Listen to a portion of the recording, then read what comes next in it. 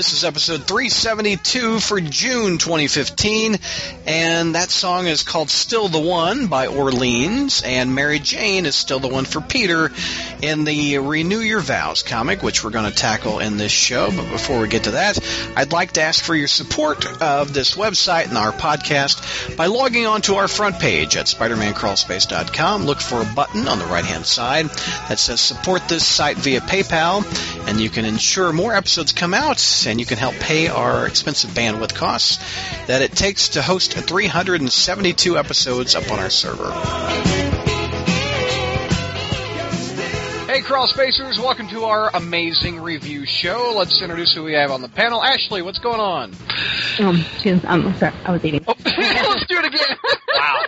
You just took a big bite of, what are you eating? What'd you just take a bite of? Like, podcasting with mashed potatoes. I like what I had earlier? I had a box of Betty Crocker au gratin taters.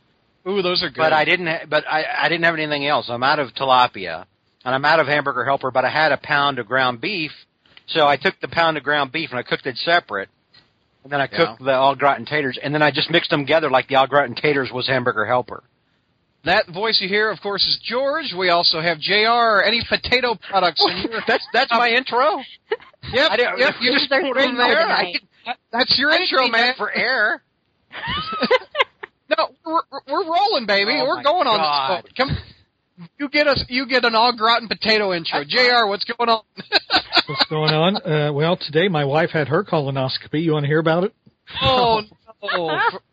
Potatoes to poop shoot. No. All right, Mike, what's going on, Mike? Follow all that. Well, in the immortal words of my second favorite superhero, Brad Douglas, you wanted me, here I am. All right. So, wait, who was it? Is that Plastic Man? That was, yeah, it was really Plastic Man. It was Plastic Man with the cold. Was that Quasar? Who were you doing there? I love me some Quasar, by the way. We're going to do 1, 2, 3, 4, 5, 6 reviews. We're going to review Amazing Spider-Man Renew Your Vows. JR has got that one. Amazing Spider-Man 17. Ashley's got that one. Amazing Spider-Man 18. Mike, you've got that one. Then we're going to go Jerry Conway's miniseries. 16.1 is George. 17.1 is Mike. Ashley has 18.1. And we're going to start with the one probably everyone is waiting to hear our thoughts on, which is Amazing Spider-Man Renew Your Vows. JR, take me through that. That's Mr. Slott and Mr. Kubert on that issue. Yeah, it is. Well, boys and girls, this is the series that we've been approaching with a certain amount of fear, dread, and apprehension. Yep. Not sure whether or not Slott is going to write an honest story from the perspective about what a married and parental Spider-Man would be like, or if he's just going to tell one that seeks to further Marvel's agenda of young, hip, single, and looking to get laid Spider-Man. So, anyway, as without further ado, we see that Peter and Mary Jane are married with a daughter named Annie. Now, I presume there's a story behind why she's named Annie, unless maybe she's going to be an orphan at the end of the series. That might be it. Why she appears to be named after Anna Watson rather than May Parker when any version of Spider-Man's daughter has always been May. If you look on the calendar, it says May. Yeah, I saw that, yeah. Yeah. But although the name Anna May Parker does roll off the tongue better than May Anna Parker, so, Yeah, that's true. It could be. But anyway, here's what's going on in the big picture. Spider-Man has been doing an awful lot of fighting more and more bad guys lately because some of the superheroes just don't seem to be showing up for duty these days. And he's been fighting Daredevil's bad guys and Iron Fist's bad guys, and it's like, man, this shit's getting old. But then he finds out that when he goes to the Daily Bugle that not only are some superheroes missing, but others are being found dead, like the Punisher and Moon Knight. And it's like, we got some serious shit going on here. So Spider-Man goes to Avengers Mansion where there's a big powwow going of whoever's left of the Avengers, the New Warriors, even the Hulk and the Submariner are there, and gathering to discuss what's been happening. And Captain America says, and by the way, we just lost contact with all the X-Men. So the Avengers have traced these events to, I guess their big suspect is a guy by the name of Augustus Roman. And first of all, I don't know, is this guy already a canon character or no? No, I think it's new. Okay. I've never heard of him. Now, he's the head of a company researching superhuman abilities, blah, blah, blah. Anyway, all the superheroes decide, well, this is it. This is this is the end-all, be-all. We got to take this dude down. It's either him or us. And so they all head out there, but then Spider-Man learns that there's been a prison break at Rikers, and everybody has escaped, which means that, as we find out, when Spider-Man breaks away from all the other superheroes, that yes, indeed, it is Venom. Venom has arrived and is threatening the family. Now, apparently, in the story, Eddie Brock is Venom. So, which I guess if you're going to tell a final Spider-Man story, you might as well use the real Venom, but that shows that we really don't know where this story diverges from the continuity that we know, and we already know where what. So we just, right now, Brock is Venom. So anyway, they begin fighting. Mary Jane and Annie escape. The Avengers, meanwhile, go to this Augustus Roman's headquarters, and apparently they said, we're here to arrest you for using Darkseid's tailor. Again,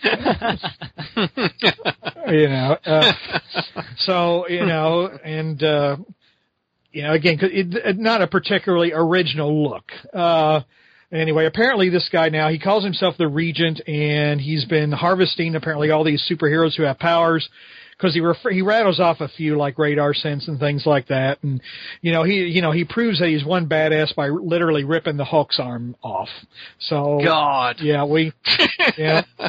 So well, he's got to be badass. That just proved it right there. So anyway, Mary Jane, back to her, knowing Venom's weaknesses, literally hitches a ride on a fire truck to a burning building. Just conveniently happened to be passing by.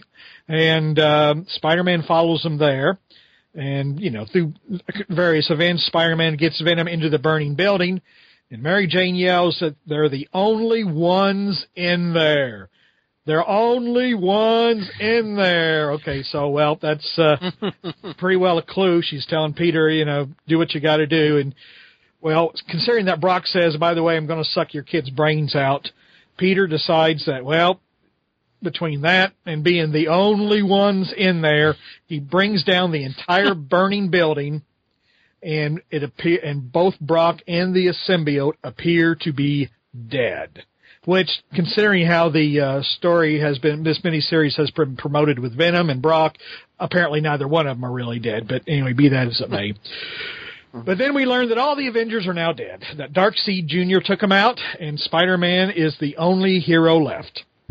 So, years later, we see Spider-Man walking along with his daughter, and they go up to the street, the end of the street or whatever, and Spider-Man says, now, don't you remember what the Wiggles used to sing? Look both ways, look both ways, Why do you invoke such dark powers on this show? In 300 and some odd episodes, we've never mentioned the Wiggles. I remember when, Brad, and I don't want to interrupt JR's flow, but I remember. That's all right. I got some tampons. I remember. Oh my God! Jesus, that's my bad. I was thinking of like the rhyme kind of street thing. JR immediately go. Never mind. I'm out.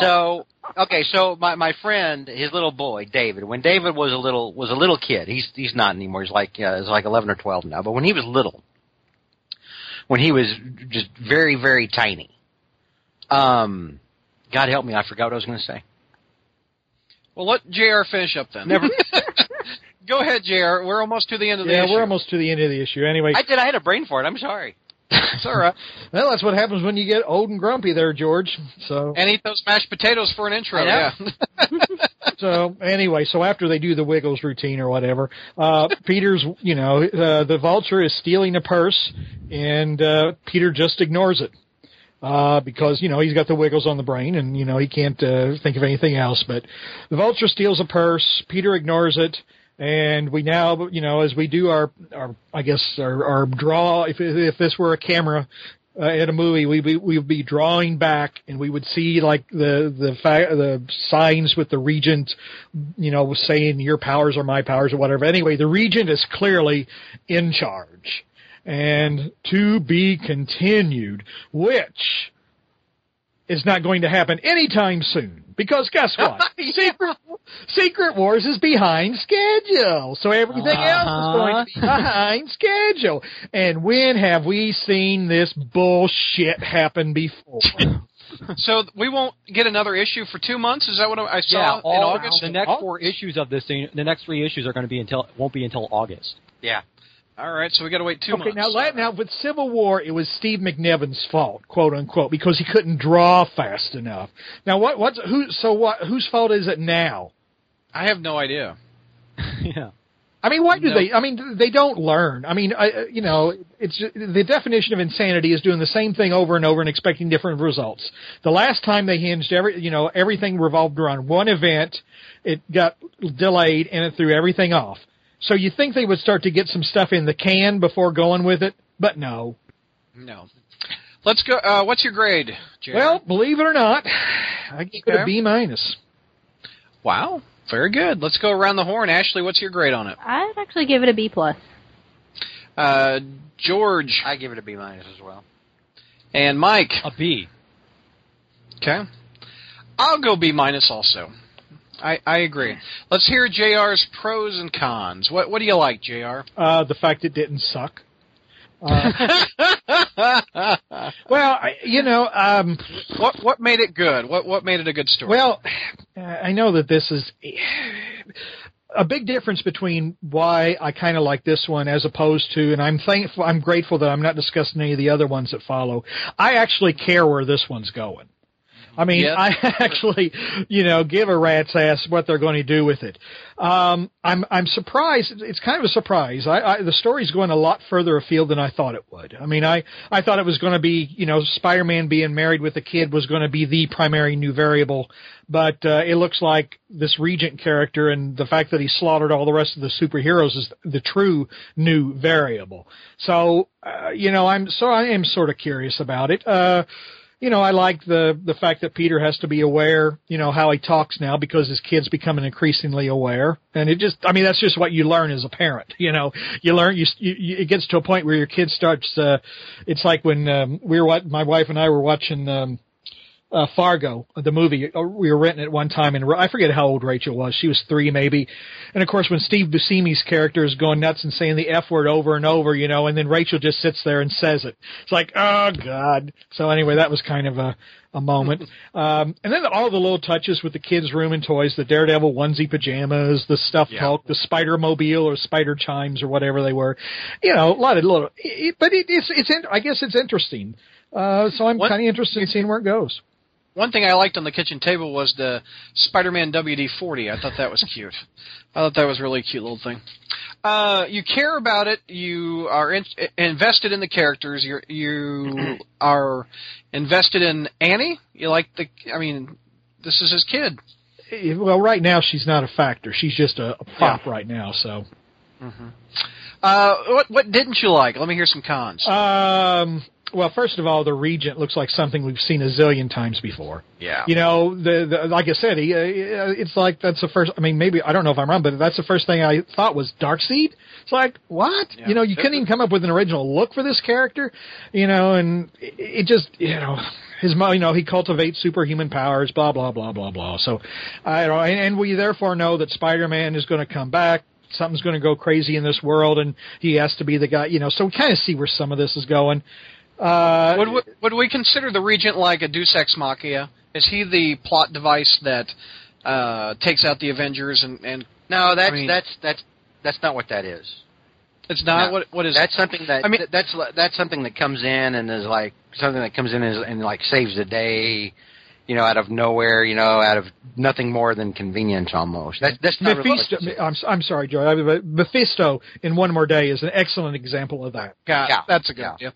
Well, because I agree with what for your con of the Regent is the weakest part of this whole thing that we care the least about. But it seems like that character is just in there to progress the plot, or I don't know what. Because it's a Secret Wars tie-in. I mean, you have to explain what the Regency is. It's got to have. I know, but he took the Avengers out so easily. That's not. Well, it's the same thing as Kane killing Dr. Octopus. Oh, yeah. Ooh, look how bad he is. He just took the Hulk's arm off, and he killed all the Avengers. This guy's really bad. If you couldn't guess, hey, this guy's really bad. Right.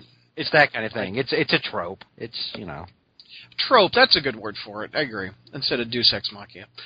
What's some other cons, JR? Anything else? That was my primary one. I mean, I don't know. I don't like Venom in a way being used as kind of the final antagonist in what's supposedly the final Spider-Man story. But, better. I don't have any better ideas. So. It seems out of character for the Eddie Brock that we do know that he doesn't kill innocents and stuff like that. Is what I thought. Eddie Brock, who all of a sudden started caring about innocence, wasn't in character either. So that is true. This is more the Venom from ASM 300. The psychopath. Let's go. Yeah. Let's go around the horn for pros. What's some pros? Anybody that? Well, the other thing is also the art in this is actually really good. Yes. I mean, this is. I mean, art is good. Because that's the one thing about this is that I mean, there's a couple places that are a little bit wonky, like the way Adam Kubert kind of draws Annie sometimes, because it looks like she kind of ages from panel to panel. Yeah. That was like the only misstep. But otherwise, it was really good, and there's some great sequential art going on in this as well. I mean, if you look at that one, there's that one thing where when Spidey first faces Venom, and there's that thing on the top where they're like showing them side by side, where you see the close-up of their eyes, and they're like almost look like they're right next to each other. Where when he first arrives in the house and Venom is about to kind of warn, you're going to stay tall Spidey, this is how it's going to be.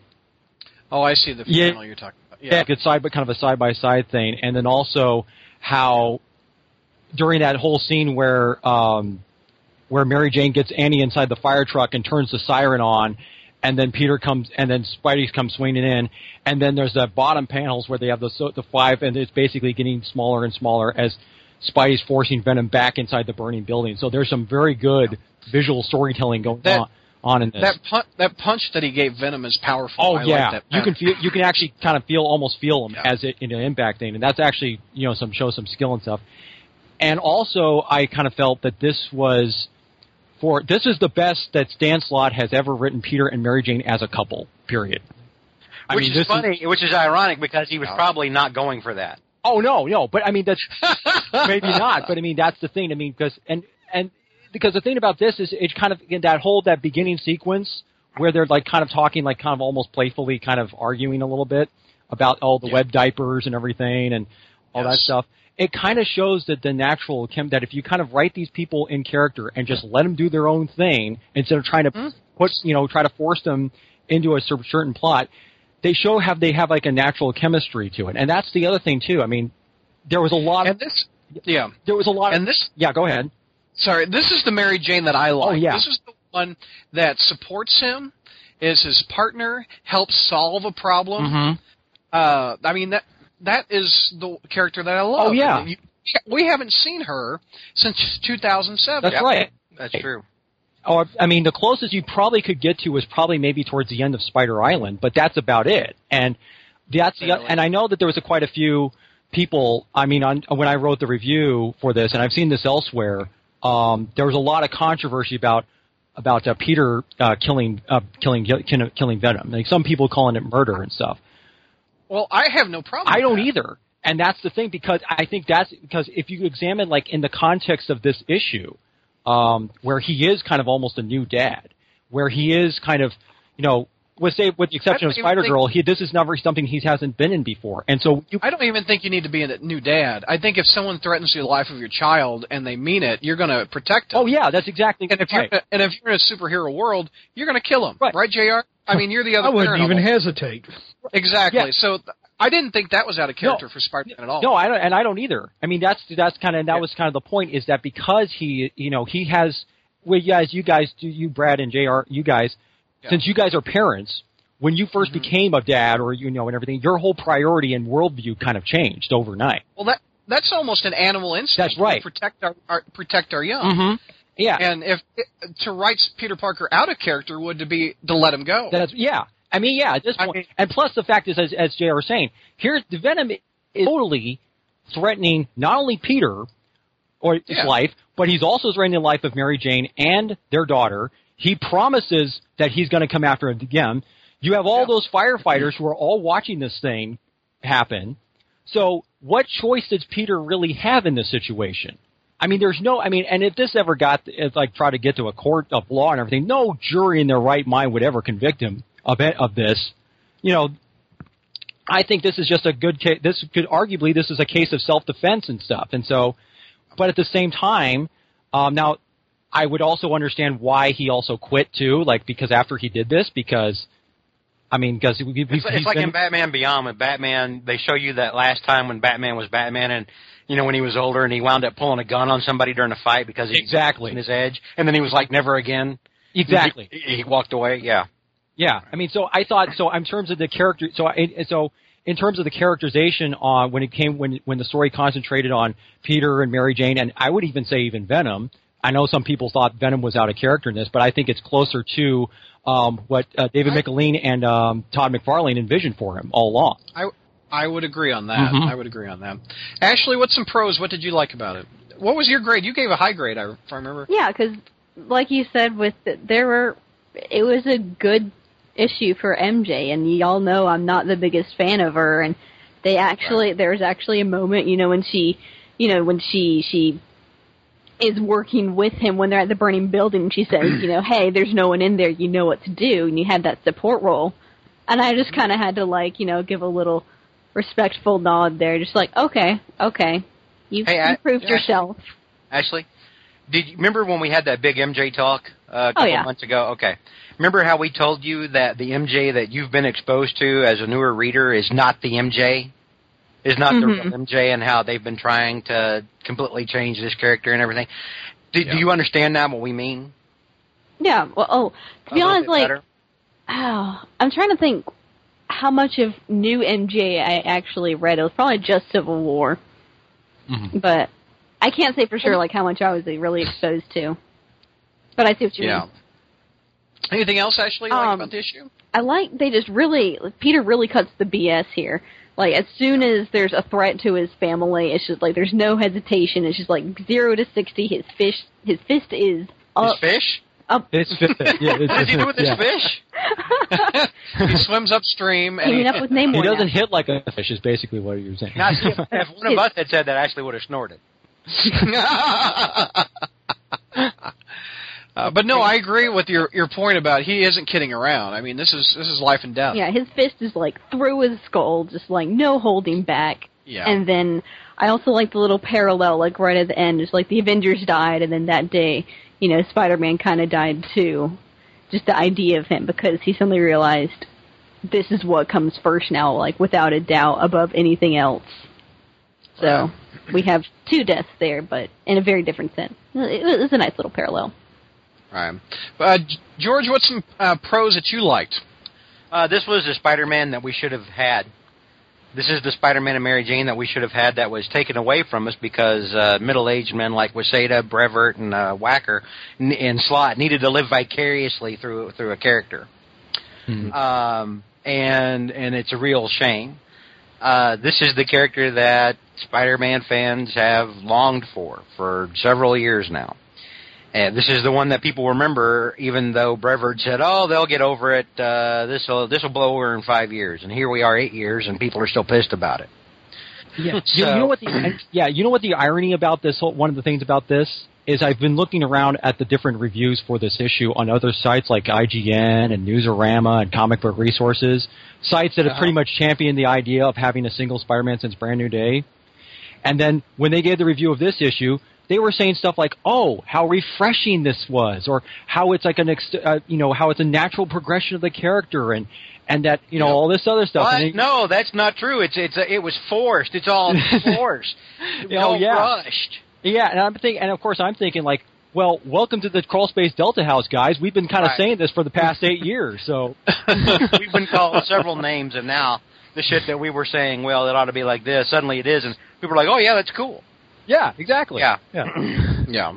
But no, this is the Spider-Man we should have had. That was robbed. That we did have. That we did have. This is the Spider-Man that was robbed from us.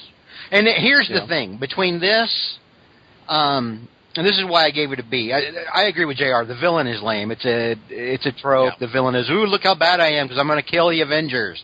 And now now in this little pocket of the battle world, I still have to laugh. That's such a ridiculous concept. But in this little corner of the Secret Wars Earth or whatever, it's only Spider-Man and me now or whatever, and it's ridiculous. His powers reminded me of like Sylar from Heroes. Yeah, from Heroes. Yeah. Yeah, and I didn't like the villain, but I mean, this is it felt like a Spider-Man comic should feel. And we've never gotten that from Dan Slott. Not since the Spider-Man Human Torch mini that he did, but that made everybody say, "Oh, hey, give this guy Spider-Man." I almost said Superior, but that's not Peter Parker. That was not Peter Parker. I'm not talking about the best Slott or the Slott writing well. I'm talking about the Peter. I'm talking about Spider-Man, a Spider-Man comic feeling like it should feel. Yes, Between this and what Jerry Conway's doing and the Point One stuff. These are stories that feel like Spider-Man stories, not like, middle-aged men trying to take Spider-Man and shoehorn him into their own little fantasies. Right. Let's go around cons. George is kind of on cons at the moment. Any other cons that you didn't like about the issue besides the villain? And what else did we say? Well, like you, Brad, that business with the Hulk. Oh, yeah. I mean, if you collected all the fecal matter in the history of planet Earth, and piled it up together, it would still pale in comparison to the mountain of bullshit that scene was. With that, I know they try to explain the whole thing about Nightcrawler's teleportation severed the arm off, but come on, this is the Incredible freaking Hulk. This is a guy who can't be hurt by Wolverine's claws. And you're telling me that you're telling me that his arm can get lopped off by Nightcrawler's teleportation and can be blocked by Colossus. That was just Slott wanted you to see he's so badass. Yeah, it was Dr. Octopus or Kane killing Dr. Octopus. It was a shocking moment because that act had to prove how bad Mr. Regent is. Yeah, but of course, because we can't do it naturally.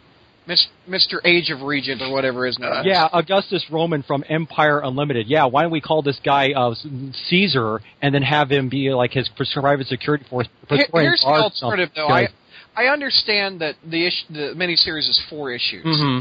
Well, it could be 5. Who knows? But who knows? Yeah. It'll be out next year. Yeah. So Slott has a limited amount of pages to develop this guy as the big bad of the 4-issue mini. Mm-hmm. Would you rather Slott waste pages with giving him a backstory or just make him lame? Well, I would have rather him use a Spider-Man villain rather than a completely new guy. I mean, because the part of the problem with this thing is because he's made this guy so powerful, that means that in order for Spidey to defeat him, he's got to try to somehow nerf this dude later on in some kind of like ham-fisted way. And what Spider villain would be better than the Regent? Norman Osborn? No, there's no way Norman Osborn's taking out the Avengers. Well, no, that's crazy talk. Unless you were high on crack cocaine. Unless you had this sort of a tie-in between, he somehow gathered all the other villains together, and then tried to kill, and then that way they killed all the. We've kind of seen the Norman powerful JR talk. I mean, we've seen that with Siege. Yeah. Or you could have and if you go to Doc Ock, we've seen that with Superior. Well, I mean, at the same time, though, since this is being billed as the last Spider-Man story, wouldn't it kind of make more sense to have kind of a final showdown between Spider-Man and the Green Goblin towards the end? We already had that. Well, we had that with Goblin Nation or whatever. Yeah, but that doesn't count. We just got done doing that like a year ago. I mean, I know, but JR, would you like Norman to be the bad instead of Regent? Well, not really, because this obviously is not really going to be a Spider-Man story ultimately. I don't know. That doesn't mean that Norman won't show up at some point in time, but I would like to see. I would like to see, I guess, a final Spider-Man story someday with him and Norman going at it for the final time. But this clearly is not that story, so I don't want to see Norman doing this. Really, I'm trying to think. Besides Norman, Doc Ock, Venom, who's the next bad that could have enough power to take over the world? The Kingpin. No. Well, he's not going to take out the Avengers. I mean, come on. No, I'm not saying by himself. However, he is bald. The Regent. Well, see, that's what I'm saying. I mean, the type of story Slott's wanting to tell here, Norman doesn't fit. You know, Okay. I mean, so I don't mind that Norman's not in it because the story that they're telling, he doesn't fit. So, Right. You know, Yeah. He could have just brought Solus back. What might have worked there you better? go. What might have worked better is you change the story, and you have it where Chameleon is in charge, and Chameleon has framed Spider-Man, and the Avengers are going against him. And so not only does he have to find a way to stop Chameleon, but then he's got the Avengers on him, you know, for whatever the Chameleon's done, and you know, and maybe the Avengers wind up working for Chameleon without realizing that they're working for Chameleon, and then and because of that, Spider-Man just says screw it and goes underground and stops being Spider-Man. And Linda Hamilton comes under the grate every now and then and goes out with them, right? Linda Hamilton from Beauty and the Beast. Oh, Come you on. talked about that. Oh, that TV show. Nobody got the reference. I got it. From, Yeah. I don't understand the situation. I mean, how is that? The Beast lived under the sewer and under. Never mind. Who lives under the sewer here? It was a TV show called Beauty and the Beast in which. Is it because I said go underground? Yeah. Exactly. That That's didn't where I literally went. mean he goes underground and lives in the sewer. I meant he goes underground as He becomes a Morlock. He's low. And then he's palling around with Vermin the whole time. He wouldn't last 5 seconds on the street. Yeah, let's bring Vermin in really to piss JR off. oh yeah. That's JR's kryptonite. My God. Yeah, but All then- right. Any other thoughts on this one I before was we move going to on? say, then they Go don't. ahead. If they do that, then they don't have their dystopian future they're trying to do. Mm-hmm. It's like, oh, suddenly the region is taken over and he's this dictator, and I don't know. Real I felt quick, Yeah. because I'm sorry. He's not sorry, Ashley. I'm very sorry. Go I'm ahead. like, isn't this 2099? Like, dystopian future? Aren't we kind of treading in that territory? Like, what's the point? We've seen dystopian future Spider-Man before. We've got flying cars at the end of the Yeah, so it's all good. Maybe the region isn't so bad. If he gave us flying cars and buses that, Yeah. Here's one more topic I want to hit up before we move on to the next issue. Slott really hasn't had a chance to write Mary Jane and Peter like this. No, he's had a chance. He's had several. No, wait a minute. He's had a lot of chance. He's been ordered by his bosses to not make them a couple. So he has decided to make her nearly unlikable, which I think he succeeded. No, he has not. Well, she slept with the movie star. They tried to make her. She called him dumb in the first issue of the reboot. I mean, okay. So what Dan Slott did, does that make you not like the character? Does that make you not like Mary Jane? Jane really doesn't have. No, Mary free Jane is will one of in my, this. Mary Jane is one of my all-time favorite characters. However, do you think we would have a higher opinion of Dan Slott's writing if he didn't have the mandate from his bosses to have them separate and not interact? Mm-hmm. Do you think we'd have a higher opinion of his writing? Well, I mean, it isn't just so much the characterization of Mary Jane that's a part of it, or that he. Yeah, as we've talked about earlier, he has this tendency to kind of plot first, characterize second. In other words, everything is so plot focused and so plot driven that he kind of makes every character, including Mary Jane, have to conform to how he, in order to get from point A to point B, he has to kind of force them to go along certain tracks, and that's not just limited to Mary Jane, that's limited to other characters. So I think it would have been a problem regardless, actually, because that seems to be one of his, I think that, to me, that's one of his big drawbacks as a writer. I mean, Spider-Verse would have still been garbage. Yeah. He doesn't make the characters act naturally. He makes the characters act like he wants them to act. Yes. To get from A to B for the plot. Exactly. Yeah. This is the first time Dan Slott has written Mary Jane and Peter organically as they should be. Yes. And since, literally since what, 2007? When did that miniseries come out? 2008? Oh, since the Spider-Man Human Torch thing? Yeah, I think so.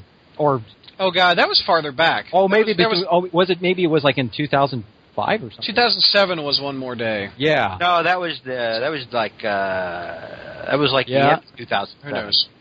Now, before we move on to the next one, let's go around the horn for the grades again, because people have been listening to this for half an hour, and they're like, they're so negative. They're so negative. I gave it a B-. Ashley, you gave it a what? B+. George, you gave it a? I gave it a B-. And JR? B-. That means we like the book, folks. Mm-hmm. Just so you know. And don't forget, I gave it a B. So. And Mike gave it a B. Yeah, I'm so sorry. and they can also which they could read on the they know on the front page of the review. We've said several positive things here. People won't hear that. Mm-hmm. We did say several positive things, and this is a superior because B equals superior, at least in my grade cards. A is superior. A is excellent.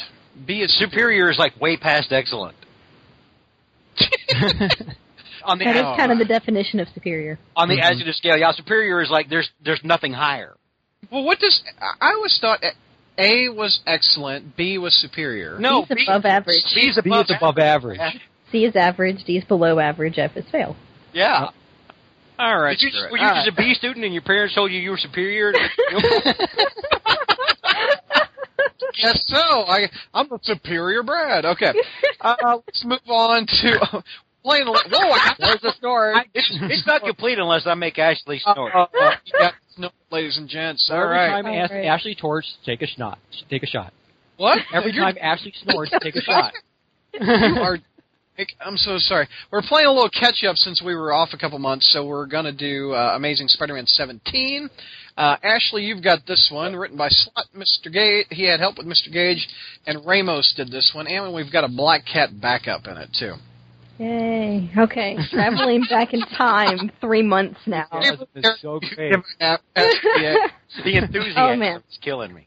All right, so to couple this perfect start and very enthusiastic launch, we open at a dinner, a nice homely dinner with Peter, Anna, Jay, and Aunt May, and they're all sitting around talking, doing wonderful actiony things. And to anyone paying attention, you see it? You see it, the ugly ass little salt shaker on the table, like that. Is that a salt shaker? No, this is the piece of art that they got from the auction. I know. That's a salt shaker. First off, I want to ask, why is it on their table? I need to know. This priceless piece of art that they got in an auction, why is it on their table? In case somebody needs to kill a man. Apparently... it does look like a weapon, yeah. I mean... Is it a salt shaker or something? Like, what the hell? Anyways, you get this very subtle foreshadowing here where it's just enormous in the panel, and Peter's looking at it like, where have I seen it before? Oh my god, so riveting. So eventually they go talking, and Peter and Anna drops the news that they have broken up. And yeah, which we see some I don't really know what else to say about this. Give me a moment. This is just dull. Okay. It is very dull. Okay, go ahead. Yeah, so they broke up. They break the news. No one is really affected. Aunt May's like, oh, that's sad. Including the readers. Yeah, Aunt May's like, oh, that's sad.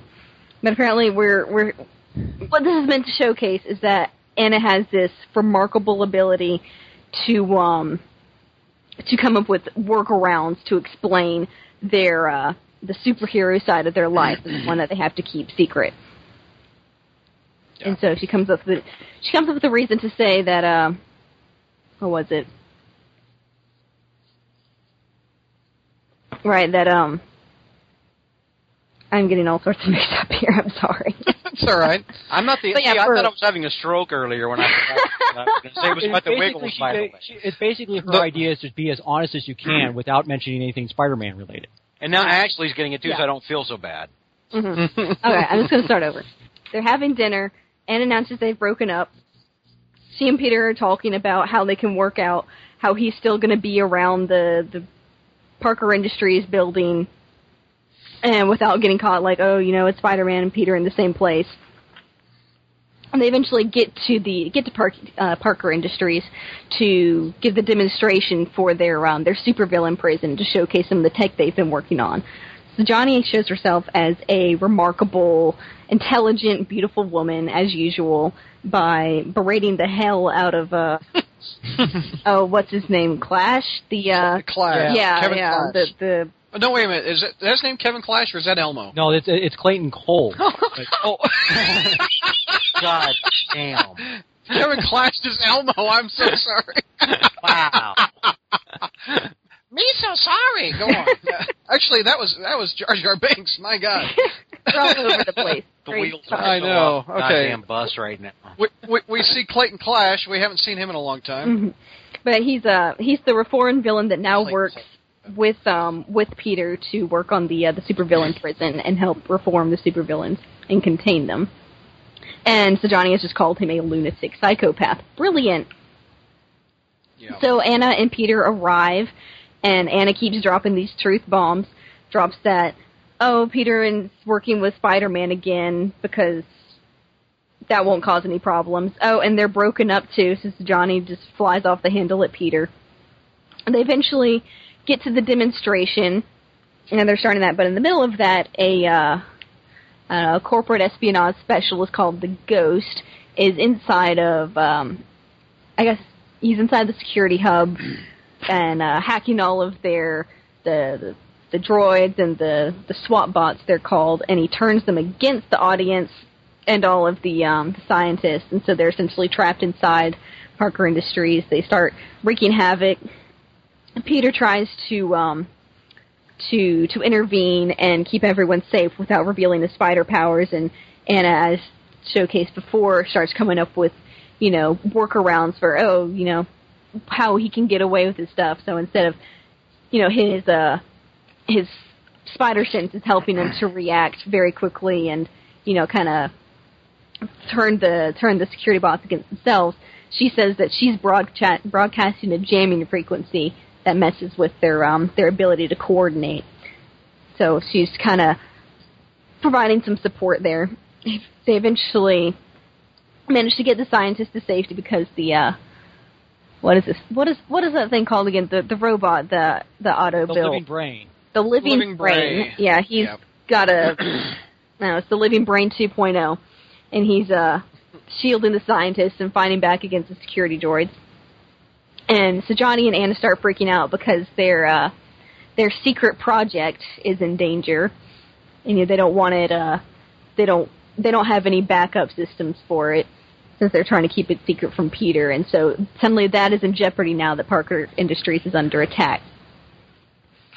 And so Johnny goes off under the guise of protecting their project, but she actually goes up, runs into the Ghost, and of course, I don't know how anyone could not have seen this coming. As she did with Felicia, she decides she wants to cooperate with the Ghost and completely throw everyone else under the bus and work with this potentially psychopathic, unpredictable anomaly that is attacking her company.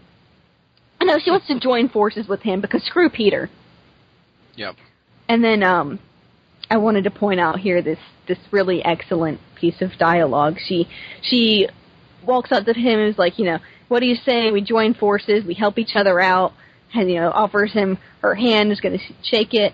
He says, I'm afraid I can't have that. You see, I don't sabotage corporations for the money. I do it because I hate them. How's that for a three-dimensional, villain? Here's some Psychology 101. People don't want to admit to themselves that they are evil and hateful. They want to pretend that they are right. They want to justify it to themselves.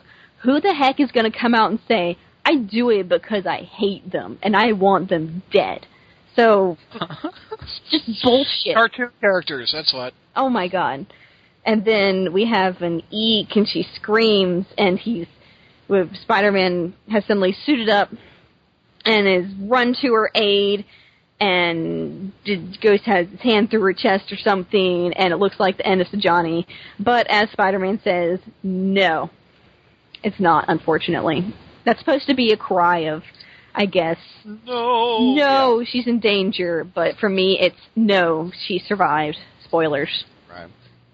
And real quick, the Black Cat back up. All right, and so we go back to the memorable pink tube dress character that is apparently her rival here, who has been taking up and kind of moving in on Felicia's collection here. And so Felicia has just come back and has robbed her, and I love what she put in place of where the painting was. She just writes "mine" in these big bold letters, and it's super bitchy, and I love it. And she confronts pink tube dress girl, and beats up her guards and takes her hostage, where she reveals that she's completed her collection, she's got it all back, but one thing is missing, and it's her favorite salt shaker, which doubles as a, I guess, an assault weapon in case someone attacks you or tries to assassinate you at dinner. Don't touch my taters. I got to salt them. And we see... I just said that on the message boards that Brad was like, I've never seen anybody pun like Brad. He's like the Rain Man of puns. God damn. I'm making it rain with my tater references. And we conclude with Felicia creeping on Jay and May as they snuggle together, blissfully unaware of the importance of their salt shaker. Get off my comic, cat. Sorry. That's how you end a review. All right, what would your grade be for that one? Oh, God, I have to grade it. That's part of the joke. Oh, God, D. Just D. Okay. JR. Yeah, I gave it a C minus. George. I gave it a C minus also. Mike. C minus. D out of me. You got any pros, Ashley, out of it? I did like seeing Anna. I always get her name mixed up. It's Anna and Maria. And we have Annie Maria, now. yeah. I'm just kidding. Anna Maria. Good Lord. Yeah. Okay.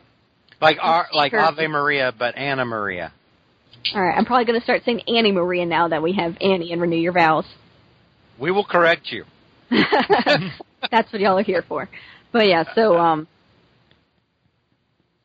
yeah, we see her in a support role, and she's kind of, we see her as a schemer, being very clever, and coming up with, these kind of obvious answers for why Peter can run around and do his thing. Any other pros out of the issue? I mean, if you gave it a D, didn't you give it a D? Yeah. No, there's not much left.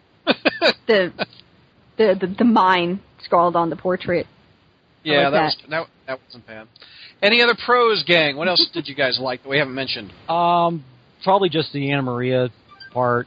That's, I mean, and also the idea that I like the idea of using the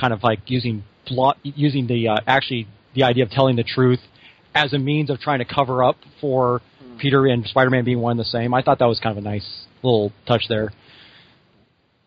JR, any pros out of you that we haven't mentioned? Not really. And George?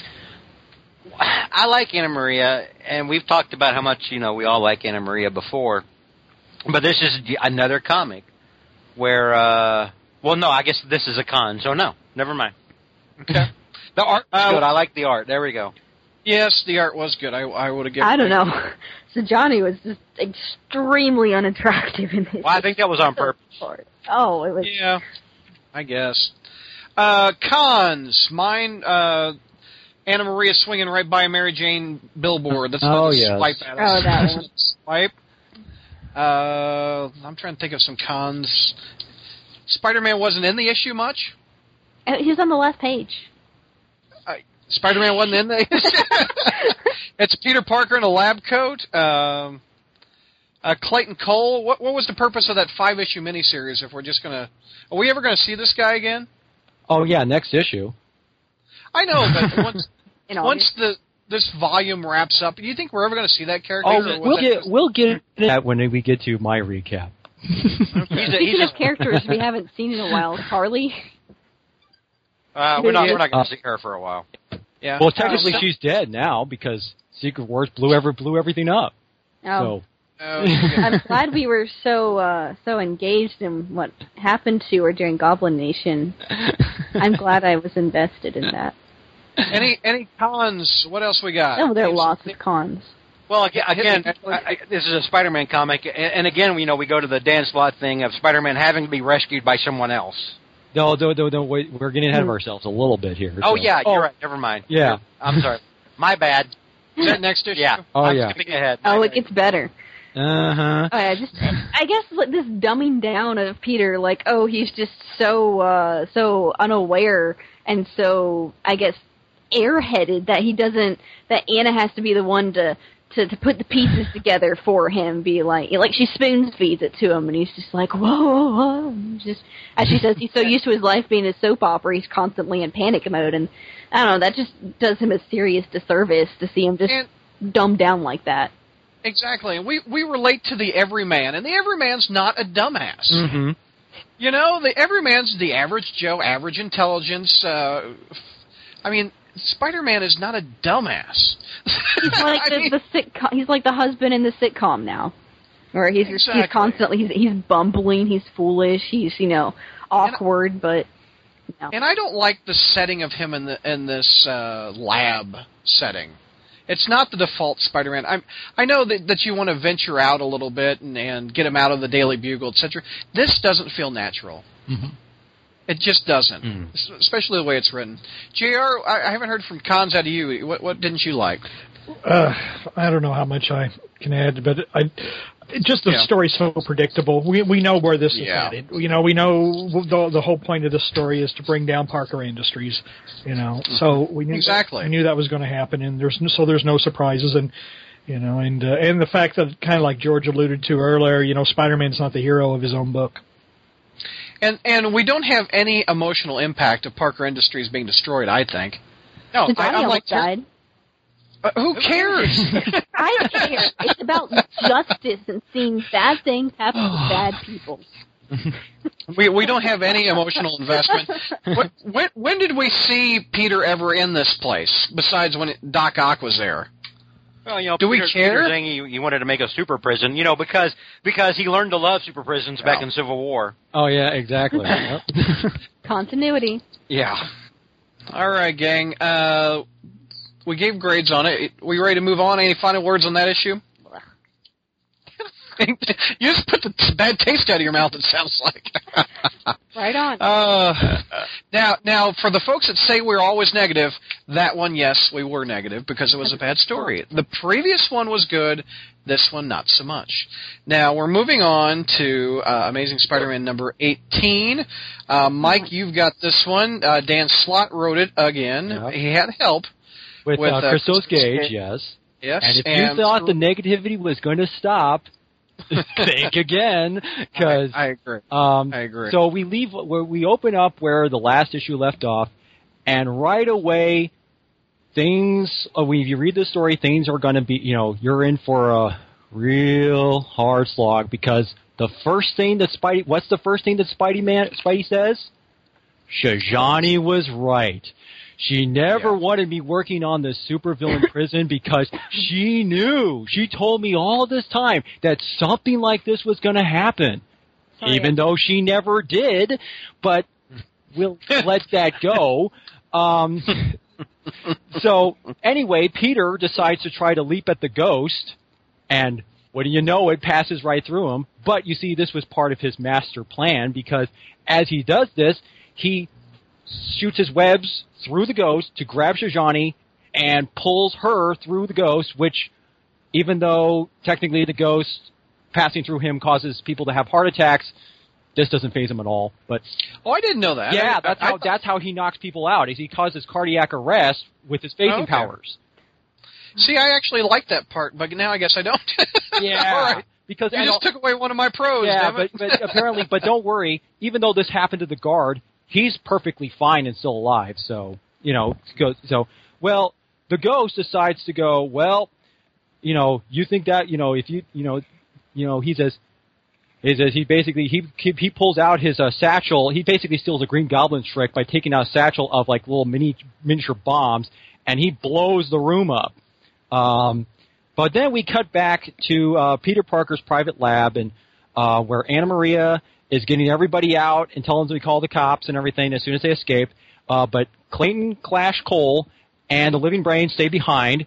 The Living Brain, apparently we are told that he has some of the Doc Ock's nanomachines inside his body, so he's able to repair itself. Oh, and he also happens to have some of the files on the nanomachines that he can upgrade. And Anna Maria goes, oh yeah, go ahead and do that. And the Living Brain also says there are 3 more people still left inside the building. And so Anna Maria says, well, okay, we got to go back in there and help them out. And so both her and Cole start raiding through Peter's secret stash of Spidey stuff. And doesn't it look like an Iron Man armor that he's got? Oh, the what? Oh, which who? With all the suits, Peter yeah, Parker's lab. When he probably was living at the Stark Tower, he thought, one day I should probably do something like this, and have my own little art, closet of Spidey suits. So yeah, and so we go back to Peter fighting the Ghost, and he's trying to get answers from him about, okay, who's behind this? Who's behind this? Even though, as we will find out later, everybody except Spidey all know that Alchemax is behind this, but here, of course, Spidey has to be kind of, he's lost a few IQ points in order to make the plot work. So, and so then the Ghost says, well, he just happened to apparently has taken a page out of Batman's prep time playbook because he has plastic explosives planted all over the building, which he then sets off, which causes the ceiling to collapse, and Spidey is kind of, he gets pinned under, and he's like, oh, I can't move, plot contrivance too heavy or something. So, and so the Ghost is about to come swoop in, take off his mask, but what do you know it? Here comes Clayton Cole wearing the Spider-Man Big Time Tron suit, and he's upgraded it to incorporate the Hulk Sonic Boom clap. When he does the little clap, and it causes the Ghost to fly backward, and then Anna Maria comes in riding on the Living Brain. George, that's something you don't want to pick up at the club. The Hulk Sonic Boom clap. Oh my God, Doc, I've got a bad case of Sonic Boom clap. Because when I think spider powers, I think Sonic Boom clap. Anyway, Anna Maria comes in riding on the Living Brain, and she's got on her arm one of the Superior Spider-Man's web shooter thing, which shoots energy webbing, which we have never seen, by the way, Spock ever use, if I'm not mistaken. But you know what we have seen a lot of? What? Spider-Man getting rescued in his own book. That's right. And so anyway, how many people are rescuing him in this issue? Let's see. There's technically 3 because you got the Living Brain is also part of this rescue party. But so after Anna Maria, Clayton, and Living Brain stop the Ghost, Peter goes, well, I might as well get this thing off of me now that I'm saved, and whoop, plops it off, uses super strength, and he basically just kind of almost berates him for, you could have caused people to get hurt by doing this because there's structural integrity issues. And then Anna Maria says, well, guess what? We saved you, and we didn't even need spider powers to do it. So, neener. So real quick, but I can't even wait until we get to the cons. Okay. The issue, this panel where he's evoking the Ditko lifting up the tall woman, is the exact opposite of what that scene meant in the 60s. Oh, yeah. Yeah. Absolute opposite meaning of that. Yeah. That because the panels that Ditko drew leading up to I've got inner strength. I can do this. I've got to lift this up for Aunt May. I've got to do it for myself. I'm got to be a hero. This he just said, well, let these other bastards take him out. I'll lift this. I'll lift this up when absolutely exactly. Out of character, pathetic. Yeah. And again, it goes back to it was only heavy as long as when the plot said so. So because exactly, awful. Anyway, that scene awful. Yeah, and anyway, after Anna Maria gives him a backpack full of his change of clothes, he goes off to rescue Shijani and the security guard. And as soon as everybody gets outside, Shijani decides to do her imitation of Sir Hiss from the Disney Robin Hood cartoon. Wow. By basically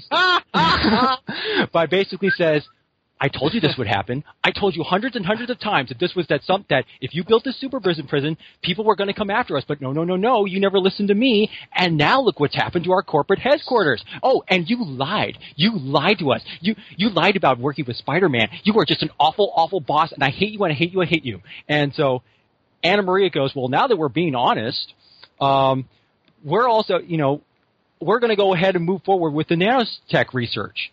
And Peter naturally kind of gets upset over the fact that these guys that both Shijani and Anna Maria, people he trusted, were working behind his back. But then Anna Maria goes, well, now you know how it feels. Now you know how it feels when people lie to your face, people who trust you. So it cuts both ways, Peter. So there. And then Peter goes, yeah, I guess you're right. Okay. Two wrongs make a right in this instance. And then of course, but he and then as Parker Industries collapse, he's like, everyone's thinking, oh gosh, it's over. There's no Parker Industries. All our work is lost. And Peter goes, no. Parker Industries is more than a building. Parker Industries is an idea. It's us.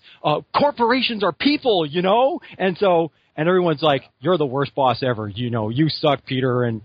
And so Peter, he's all upset. He's going to go back to Aunt May and cry because he lost all the business. The man child. Yes, he's going back to Aunt May's apartment, going boo-hoo-hoo. And then, but as soon as he shows up, he finds the place has been ransacked. And then he sees that salt shaker, that weird salt shaker that they've got, was missing. And then he realizes, oh my gosh, I know what's going on. Because he remembers back when he and Black Cat were having their friends with benefits masks only, thing going on, that all the times he spent in their apartment doing, instead of paying attention to her like he was supposed to, he noticed that little salt shaker on his mantle. And so he figures, wait, that must mean she's trying to reclaim everything that she stole and for herself. And since I used to be a part of her life, that means I can probably get through to her too. So he goes off to try to go to her old penthouse where she's holed up, has all of her valuables there, and she has Aunt May, Jay Jameson, and that other woman we don't really care about sitting there. And sure enough, Black Cat's saying, well, since you people legally bought the things I rightfully stole, only I get to decide what I can do with it. And what does she decide to do with it? She decides to take some gasoline, pour all the gasoline all over it, and light the match. Oh, and and if Aunt May and Jay and the other woman we don't really care about happen to be in the fire, well, that's just their tough luck. And so Spidey shows up. He's saying, Black Cat, this is not you. This must be your bad luck powers are doing this to you. You're making you evil. And she goes, no. She says, Felicia Hardy is no more. From now on, I control my own fate now because I am woman and hear me roar, and I am now a superior Black Cat, and so she disappears. And so, did she use the word superior? No. I'm just saying. Okay. I'm just saying. I was going to say I wouldn't put it past. Yeah, it's about ready to. You might as well just have her say that, basically. So I know. But right. So then anyway, Spidey rescues Aunt May, Jay, and the other woman we don't really care about, and so Aunt May tells Spidey, says, you know what? I don't mind that you're working with Peter because I know you're a good person despite all that, all the stuff that I've seen people say about you and I've seen you do and everything. So, and so then the comic, and so Spidey's like about to say, but speaking of Parker Industries, I got some bad news. And so then the comic ends with Black Cat. She's about to give a speech and she goes, are you impressed with me yet, boys? Are you? Because guess what? I'm now in charge. I'm the guy. I'm the woman, and I'm going to, you're going to follow my lead. And so it says, and of course the comic ends with the beginning. Tune in next time for Secret Wars. So yes. Let's go around the horn for grades. Mike, what do you give this one? Well, Brad, I originally gave this a D, but there are certain things which have come to light about that afterwards about this that I now am aware of, but we'll get to that. I'll let everyone else do their grades first. But so is that your grade a day? No, it's not. Okay, what is it? You wait. I want to wait for everybody else to give their grades first. Okay, all right. You tease you. You son of a bitch. I'm giving this a D minus. It's not the worst comic ever, but its characters are so written out of character. It's just near an F. JR. D. Ashley. F. Here you go. And George. F. Very good. And Mike. Okay. As I said, I was going to give this a D, but certain things have come to light after I wrote the review for this. First of all, we find out a little bit about, which we will get into the review when we talk about Amazing Spider-Man 18.1. There's a scene involving Spidey and the Black Cat which we find out that comic is supposed to take place before this one. Okay? No. 18.1 comes after 18.2. Yes, but in the story, idiots. 18.1 is supposed to be chronologically is taking place before the events of this one. Oh gosh. Yes. So then so that was one which we will. There's a scene. There's that thing. Also, since this is apparently a secret, and since we find out that this is supposed to be taking this comic is supposed to be taking place 8 months before the events of Time Runs Out and Secret Wars.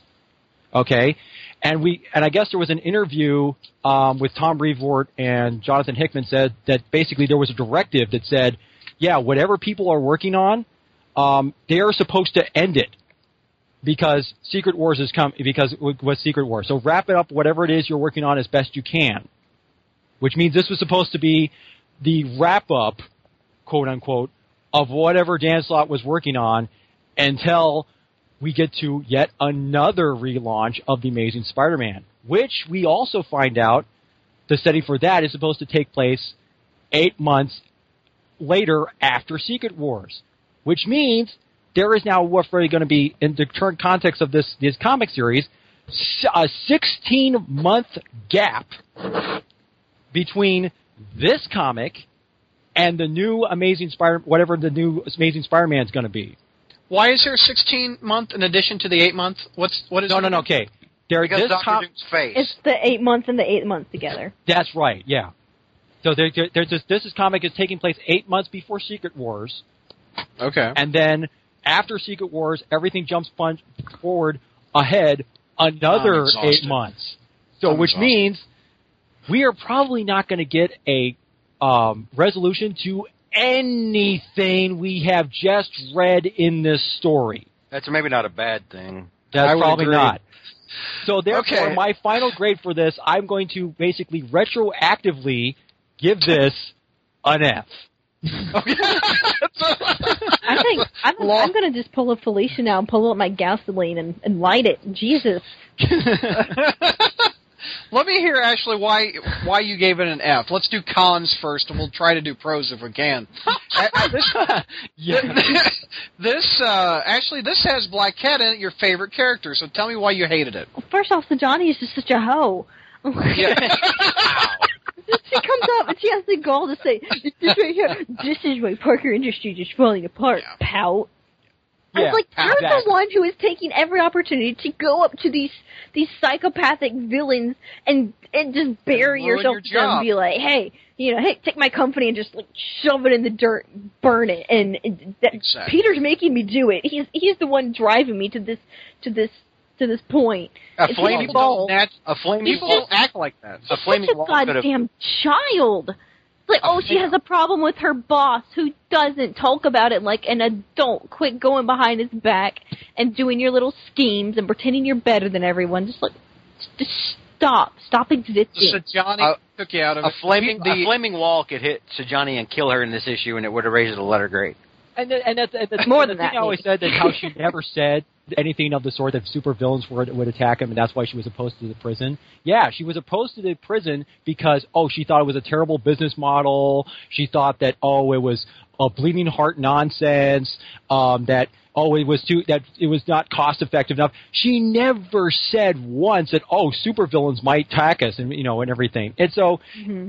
It basically means that, and that's the thing. Even the last issue, she gave the excuse about how the recidivism rate. And so it almost kind of feels like, we don't really even care about the continuity between issue to issue with this thing. I mean, I don't really care about the Sajani character at all. Oh, no. I care about the Peter Parker character that is so damn out of character. That is lost in all of it. It's pathetic. We got Sajani was right, not once, but twice. Like, oh man, like bookends here. Wow, incredible. Wimp. And then go ahead, Ashley. I'll get to Felicia in here now. It's like, okay, I was actually excited with this repossession arc. I'm like, we might finally get some closure with her character. Like, wait. You got excited? Just because we're finally addressing that was your first she's mistake. not herself. It was confirming some of like my fan theories. And so I'm like, yes, I might be right. They're taking this in a direction that I want to see. But here, it just completely went up in flames. Literally. The thing I like about Felicia is she's on the line of good and evil. Mm-hmm. And this is so over the line of evil, it's out of character for her, too, Exactly. I think. She would never be so psychopathic, I'm just going to kill everyone. Right. She doesn't even bat an eye to, there are these people here. Sucks. And this is what we were saying about the last issue, is about how, or when we were talking about Renew Your Vows, pardon me, when we talked about how Dan Slott doesn't write the characters in character, he writes the characters to fit whatever he wants to tell, which is his greatest flaw as a writer. And you know what was even more disappointing in this? Because remember how we all liked the Anna Maria character? This was the one issue which really soured me on her on this. Because when their whole thing about when she, because not just because here she actually saves Peter, and obviously she's the real hero of the book because she's the one who actually does everything. But then there's that scene where, like I told you about, where Peter is all upset about how they lied about the nanotech thing, and then she has the gall to basically says, well, now you know how it feels about, and remember, she was the one who said in the last issue, that whole business about you claiming that you no longer work for Spider-Man, no one believes that, so it's okay, and now she's getting all up in his case for doing just that. So it's just one of these things where it's just almost like, we got to make Anna Maria be like right in the right, and Peter's just like, he's a supporting character in his own book. Exactly, yeah. Essentially. JR, we haven't heard from you for cons. What didn't you like? What stood out the most for you? Well, just more stupid Black Cat stuff. I mean, I just can't believe it. Is anybody liking this? I mean, is anybody at all? Fan isn't. CBR. Yeah. No, but I think even they are soured on the Black Cat storyline. I don't think anybody. Marvel lost CBR. I think anyone so. who likes this is a traitor. Wow. No, I mean, CBR, I think even gave this a good grade, but even they are kind of saying that, as far as the Black Cat storyline is concerned, that's the weakest plot that Dan Slott has done with this. JR, about do you agree with my point about the out of character Peter Parker and the lifting of the rubble is the total opposite of the Ditko version of it? Well, I'm really not sure what you were saying. It was, I was looking through the issue, and he just kind of laying there moaning, and then all of a sudden he picks it up, and I just thought it was like, well, wait a minute, how come he's laying there like, he can't do anything, and then like the next panel he's like just lifting it up and everything's fine, but I didn't see anything. I just saw sloppy storytelling, but Yeah, I see that too. Any other things we didn't mention? So JR was saying that the bad writing was an eyesore. The writing was so bad it became a visual distraction. Oh yeah, like the ghost. JR went blind because of this issue. The bad writing blinded me. Well, I mean, that and he's 65, so I mean, You've heard of Blind Al from Deadpool. This is Blind JR because of bad writing. I just want to read this one line out loud for talking about bad writing being blinding. Let me see if I can find it. Go ahead. I'll let y'all know when I find it. This did feel slightly fill-in issue-ish. Mm-hmm. Mainly because Slott didn't even write. He plotted it. He wrote it. I don't know what he did. He plotted it, and then Gage wrote it. Like he had help on it. Well, I'm almost convinced that Slott was basically thinking, well, I'm more interested in writing Renew Your Vows, so what the heck? Here you go, Gage. Do you even care about it? And Gage is like, well, no, I don't really care. I'll just write up something. Hey, Nick Lowe, do you really care about this? And Nick Lowe's probably went, no, I don't really. Let's just turn something in and get some extra bucks. Yeah, Nick Lowe's like, dude, it's over anyway. Fuck. Yeah, right. I got it. Let me hear it. This is your worst line in the book, okay. Right? If corporations are people, I am a murderer. Ha ha ha. Oh, yeah. Wubba boom. That's the sound effect on the page. Wubba boom. Everybody remember that onomatopoeia. I want to use wubba boom from now on. Wubba boom, baby. Wubba boom. All right. Any other final thoughts on that? Those were two bad issues, man. Here's the thing about this. Yeah. Is that look at how bad this finished out. Oh yeah. Mm-hmm. I mean, this fell apart like a wet paper bag. It fizzled out like a bad fart. It went whip-a-boom bad. Now think about that. Started something. And here we are. This is only 18 issues. This is a year and a half worth of stories. We are about to reboot the book again. It's apparently sometime in winter. Whenever and you know, we're going to get an all new number 1. And when is that going to fizzle out? 13 issues, 4. You know, when. Depends on who you got writing It's such a ridiculous goddamn wheel. And I'm like the Khaleesi now from Game of Thrones. I want to break the wheel. You know, because it's stupid. It doesn't energize me at all. You know, barring a new writer, and we'll get to that later on. So, Amazing Spider-Man Volume 4 coming soon. It doesn't instill any confidence of going forward. When you look at storytelling this bad, you're like, God damn, is this is what we're saddled with from here until the end of effing time?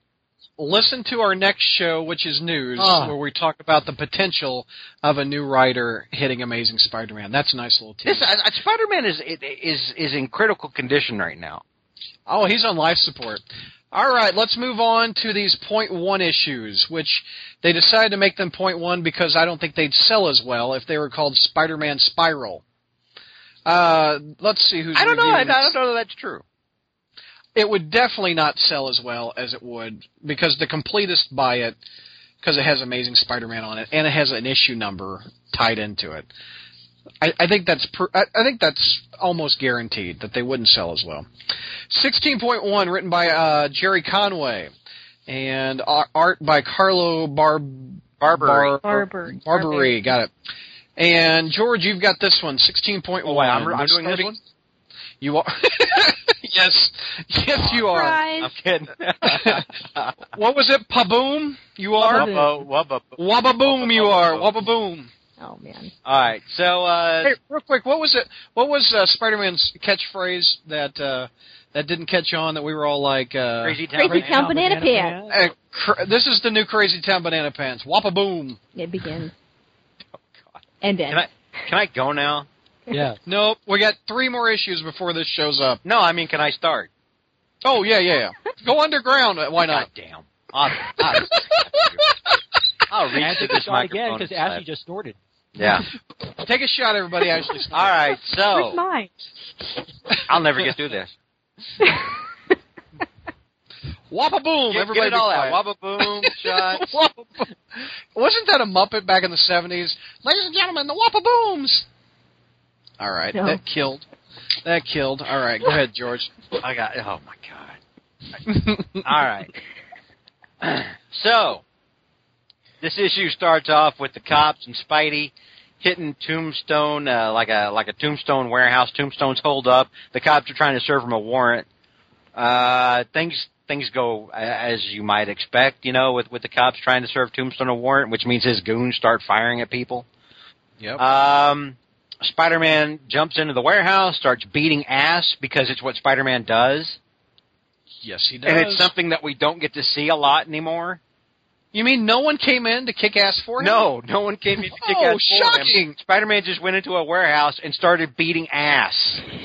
Nice. I know. Did he have a special suit on? It was no special suit. Did he have the Avengers no anywhere sonic in here? powers, no tentacles out of his back, no Cosmic Universe stuff. Oh my gosh, he kicked ass. Just Spider-Man beating the shit out of people and then hitting Tombstone so hard it knocks him out of the warehouse and out into the harbor.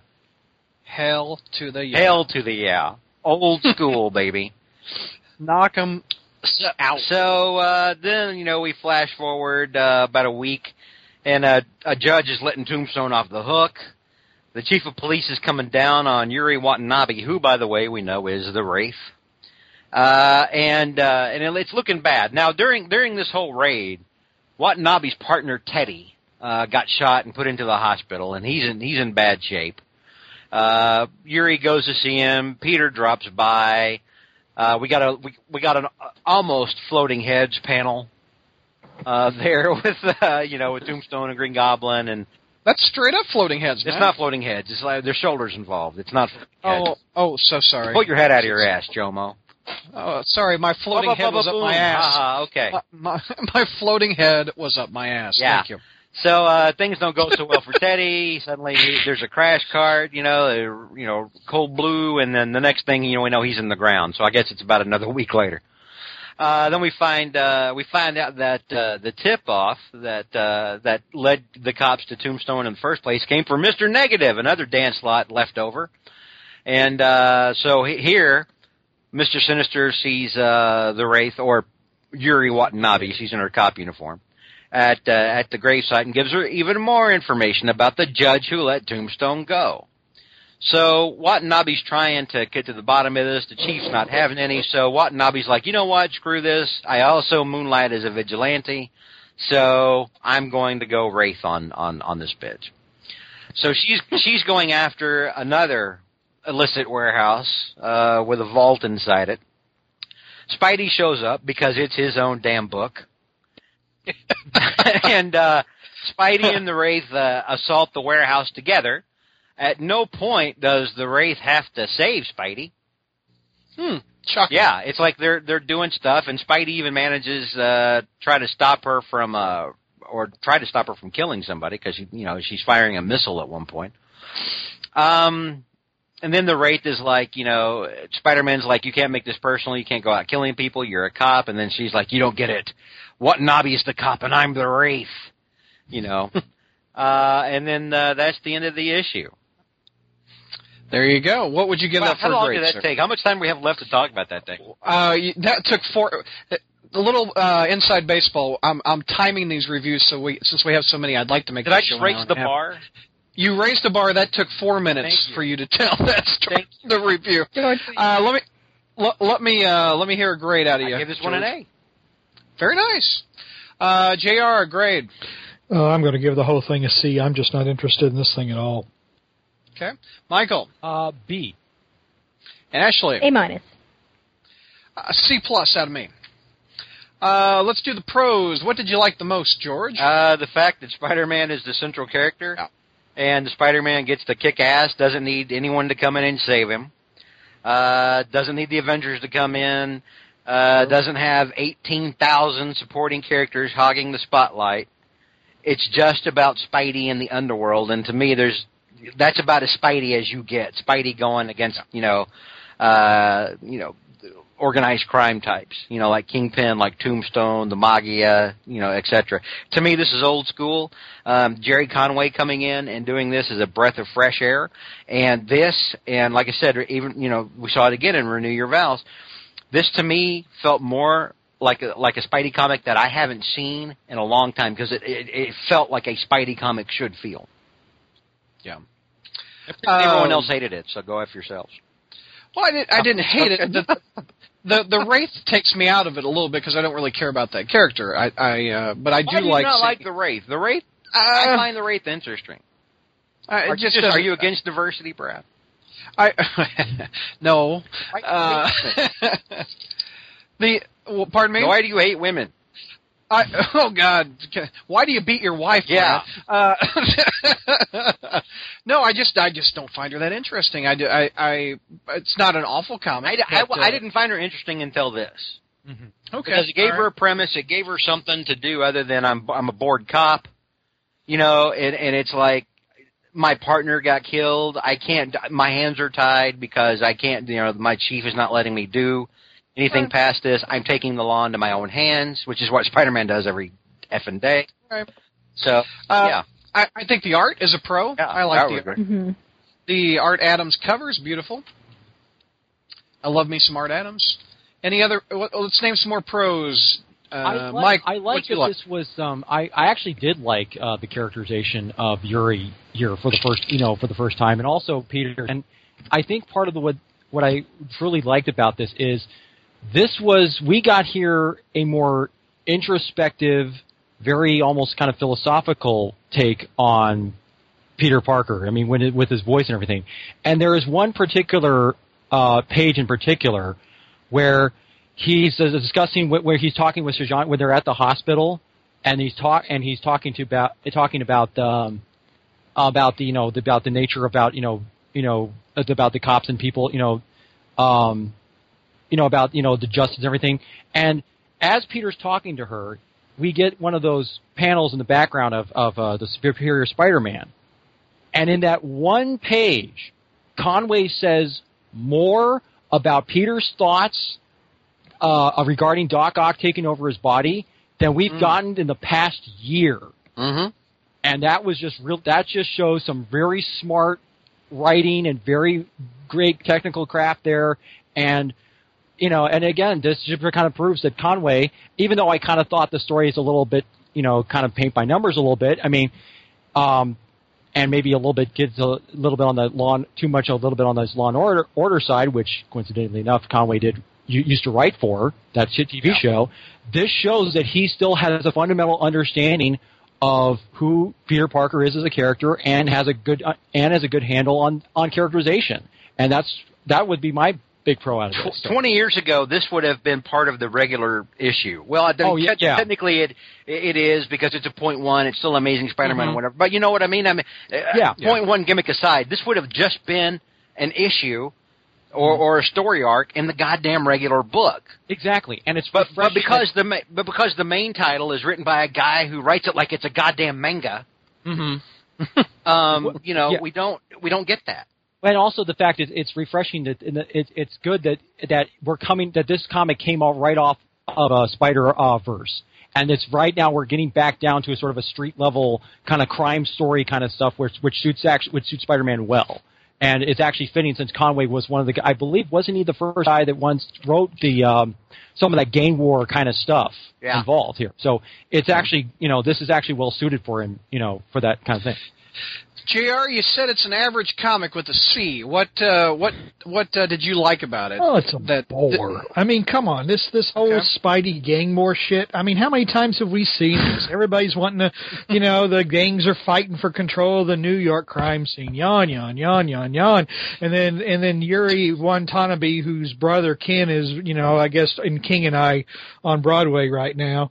I mean, this is, this is just a typical, my superiors won't let me do my job, so therefore I'm going to do something, it just, again, somebody said paint by numbers. That's exactly what this is. It's like, well, I can't get justice by working within the law, so I'll work outside the law, and then you have the unsympathetic superior who is, by the books. I mean, it's a bore. I've seen it before, That's a lot of cons, but what did you like about the book, JR? Nothing. I don't like nothing. There's nothing I've liked about this series at all. Not a thing. Not a thing. Okay. Ashley, what did you like about it with your pros? I really love crime drama and the gang wars and everything. So this is just putting me right in my element here. I love Tombstone and Hammerhead. They've always been some of my favorites, and it's just really it's just really fun for me to kind of to experience this kind of story unraveling firsthand. I think this is the first time I've gotten one of the crime stories, and I've been experiencing issue by issue instead of just going back and reading back issues. So nice. I love it. Very cool. All right, let's go around the horn for cons. JR says it's very average, paint by numbers. We've heard. What else didn't you guys like about it? The Wraith is my least favorite. I didn't really care about the art, actually. Really? I kind of like it. Well, the problem with this thing is some parts of it are good, but there's other parts where I don't know what it is, but Barberry kind of has this tendency of whenever he have showing these very extreme distant shots sometimes of these characters doing stuff that you can barely see what's going on, and you're like, because there's that one thing with that whole scene. Remember that whole sequence where Spidey's going at where the missile from the rocket launcher is being fired and Spidey's catching it.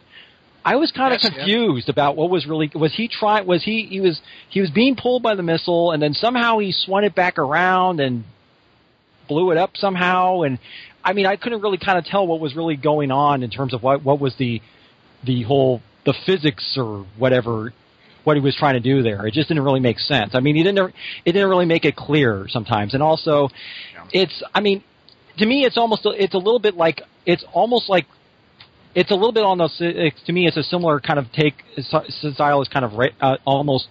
It almost kind of feels like Ramos, except it does. Except it has a better sense of proportion than Ramos does. But it's not. It just really wasn't quite my cup of tea. But that's just Any other cons out of the issues?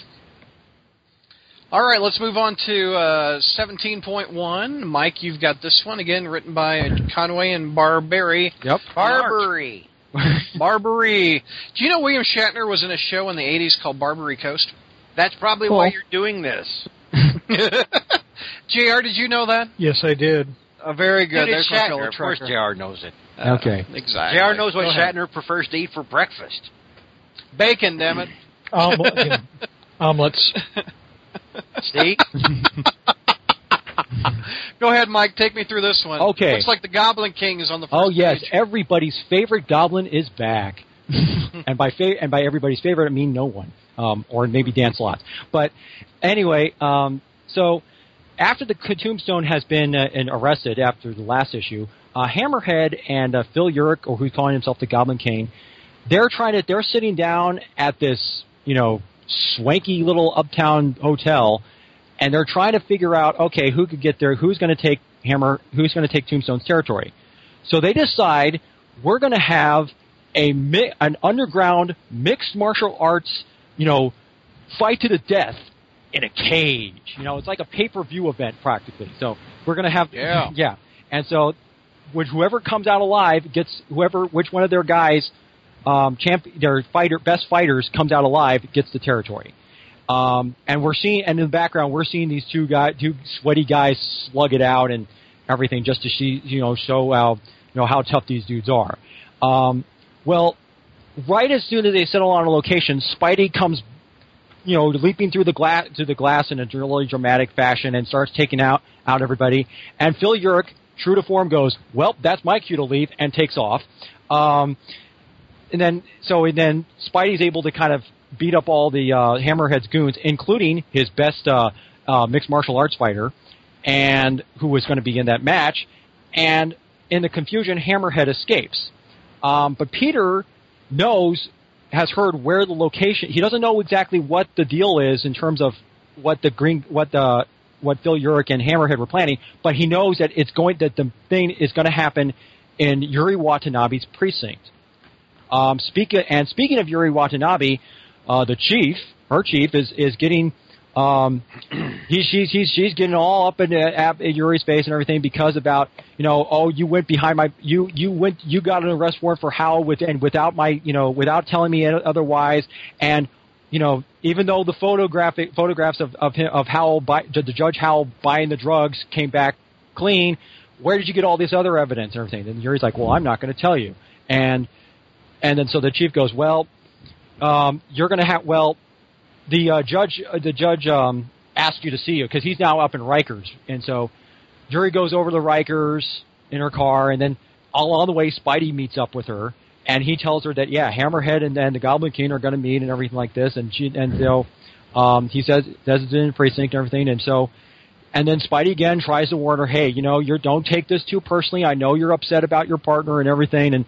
And then, Yuri goes, look at this. Says the system's a joke, and she drives off and goes to visit the judge in the prison. And the thing is, when talking to the judge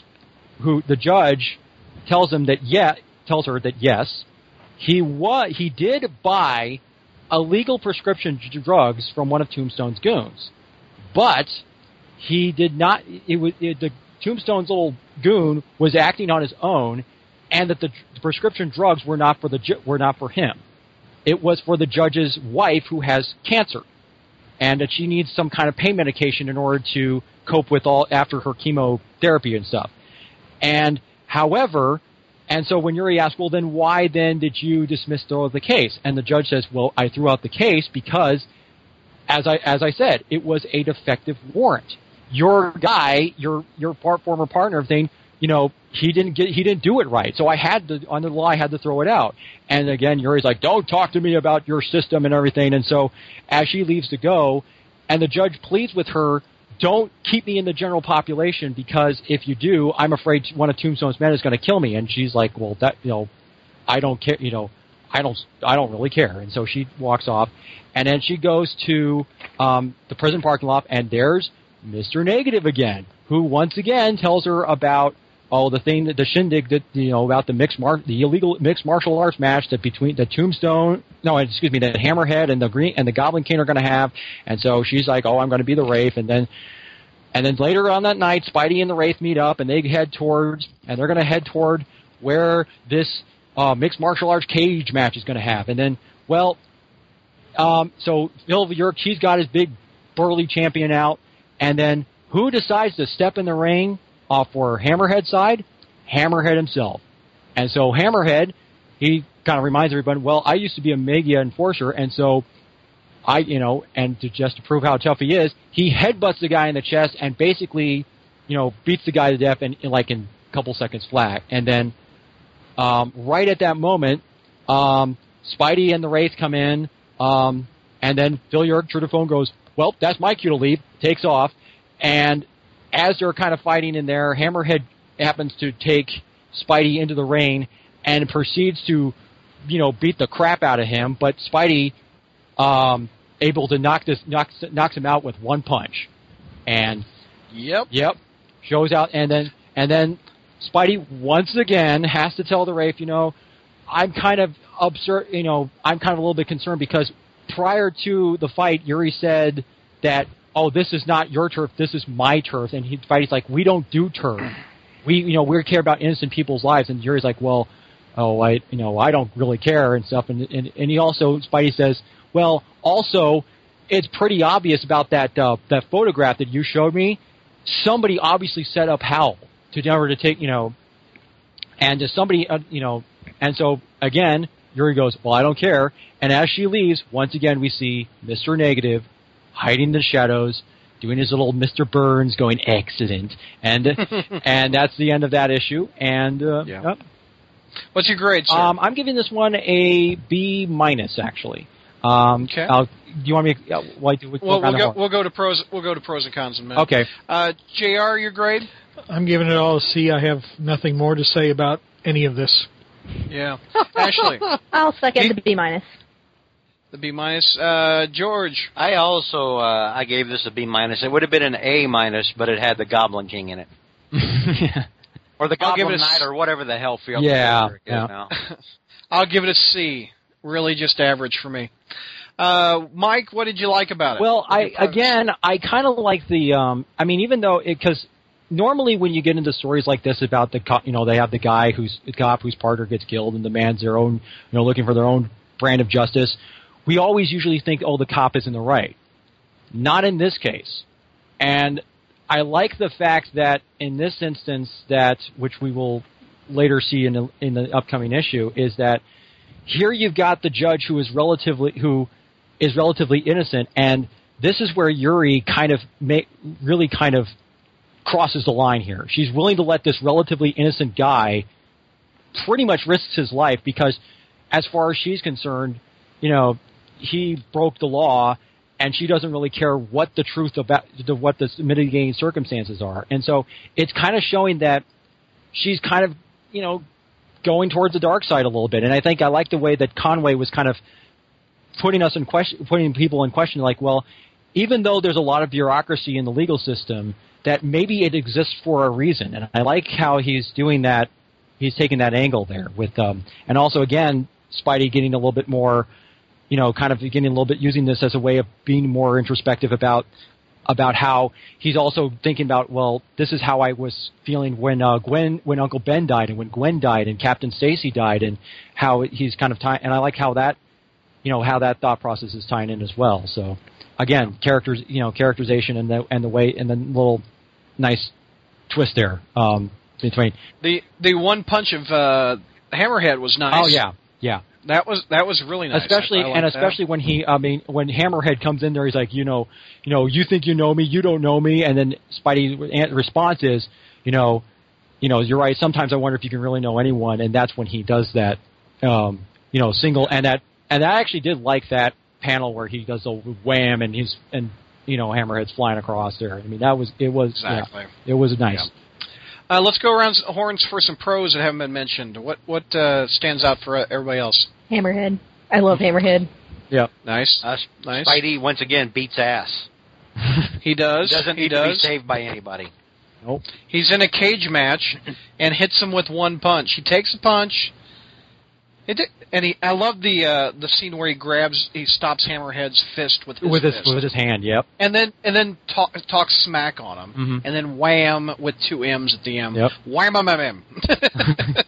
And he's done. George, any pros you can think of? I just said Spidey beats ass. Beats ass. Okay, we've got Hammerhead. We've got beats ass.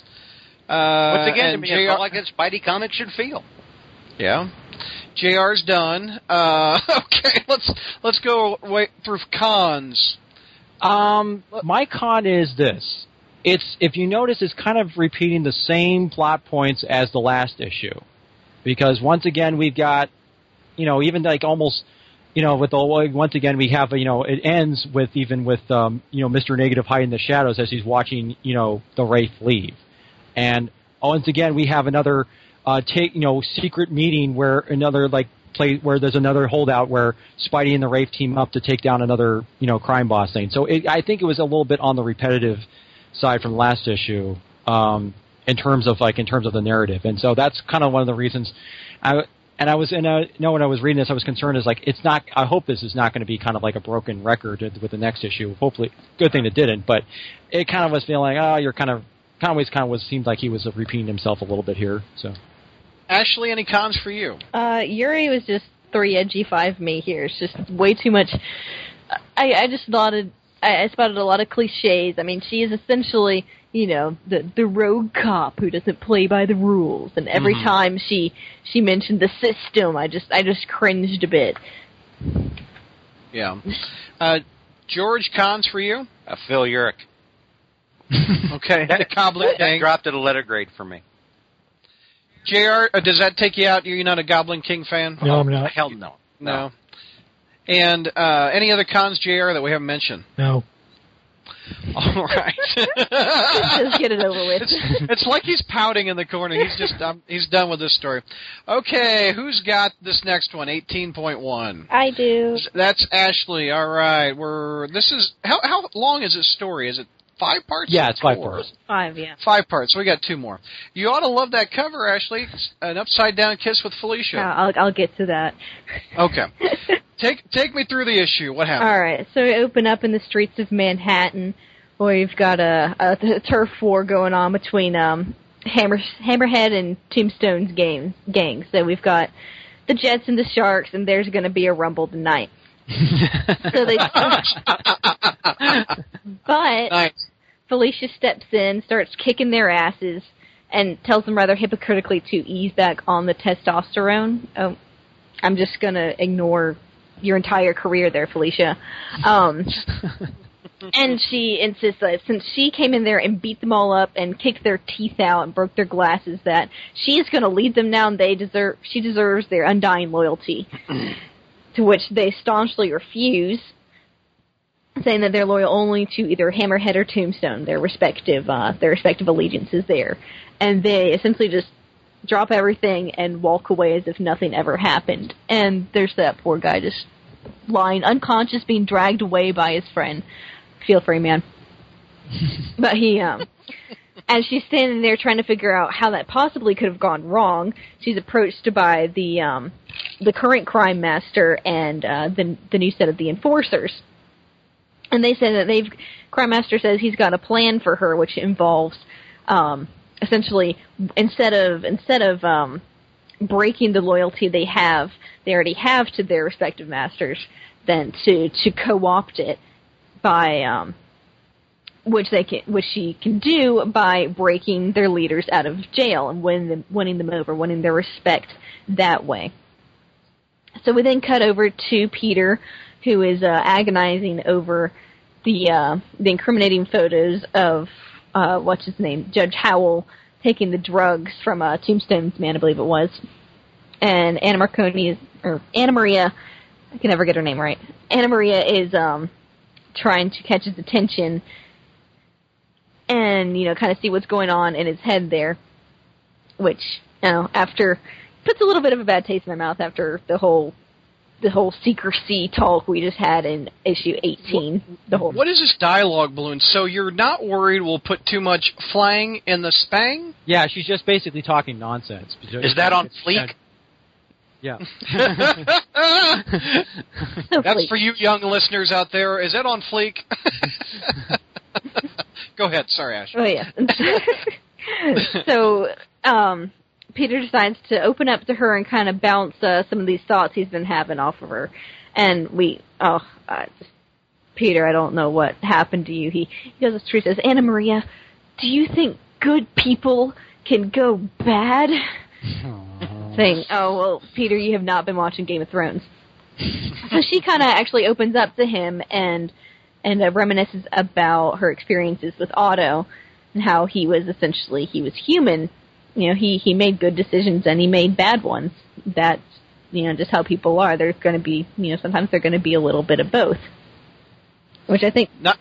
Nice referencing of Ock and Peter still tormented by Ock taking over his body, which we haven't seen. Mm-hmm. And this is the first time we have seen... This is the first time we've... Stop growling! I'm going to snort. My thing. Oh, yes. No, sorry. I don't want to be a clone. But I think this is the first time we've seen Anna Marie actually open up about this, which I've been getting kind of worried about her, that we've seen like her own supervillain origin story here with her repressed emotions. I'm just waiting for like a set of octopus arms to like come out of her back one day and she's the new Doc Ock or something. Don't give them ideas. What is this, David? I'm calling it. What is this, David Cronenberg now? I mean, what the... So after that talk, Peter goes out in search of Yuri and see if he can, check in on her. He goes out to her apartment and sees her outside colluding with Mr. Negative, which he immediately, his superhero instincts kick in. He tumbles into the pavement, attempting to take him down. And with an oh no you didn't exactly oh no you don't yeah fail.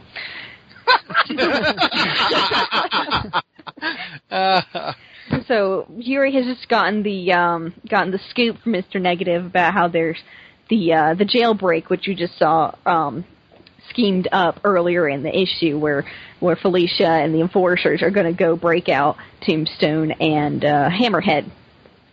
So she drives them over there. They go in as Spider-Man and the Wraith, where they can see the jailbreak's already in progress, with Felicia at the head. She goes in. We have this catty little banter, like, oh, who's that girl you're with? Spider-Man. She has to explain, not my girlfriend, because, that's totally the priority here. It's like, we're not, you guys. We're not. Stop it. And addresses pretty much, you're trying to kill me now. We're not having, we're not doing the cutesy little banter. We're not playing around. We're done with that. So Wraith runs off from him to go take care of, let me see.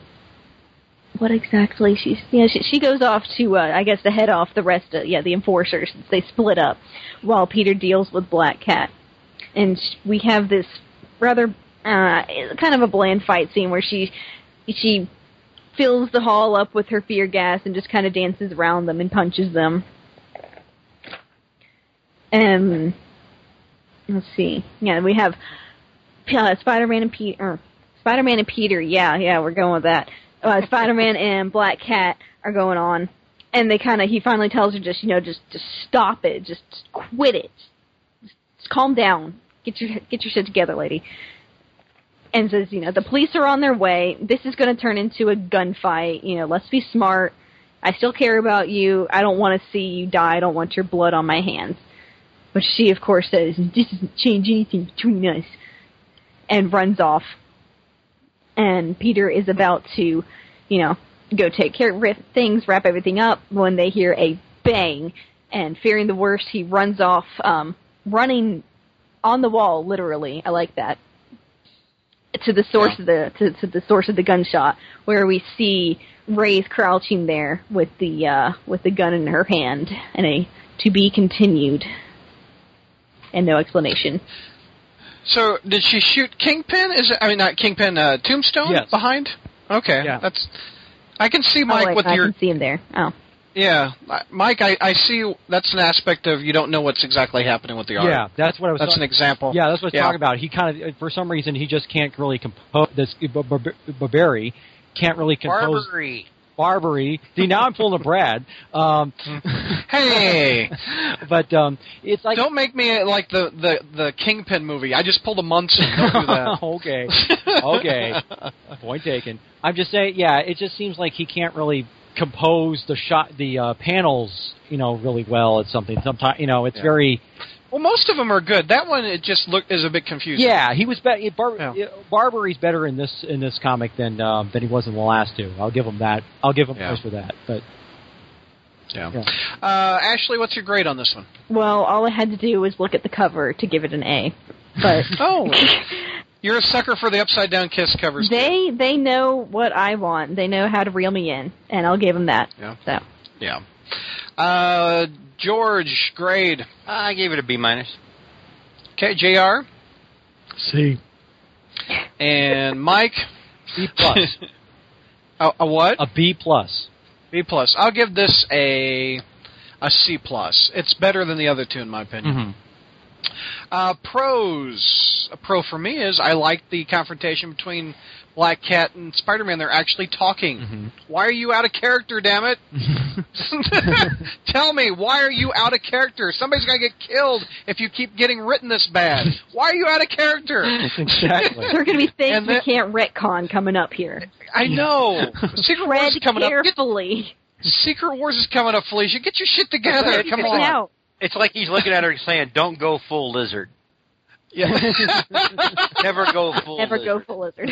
That's my favorite scene of the book, and also Tombstone going, "Oh, sweet, you guys make a cute couple." I thought that was cute. Hammerhead. Oh, Hammerhead. Yeah. Yes, I thought that was the best scene of the book.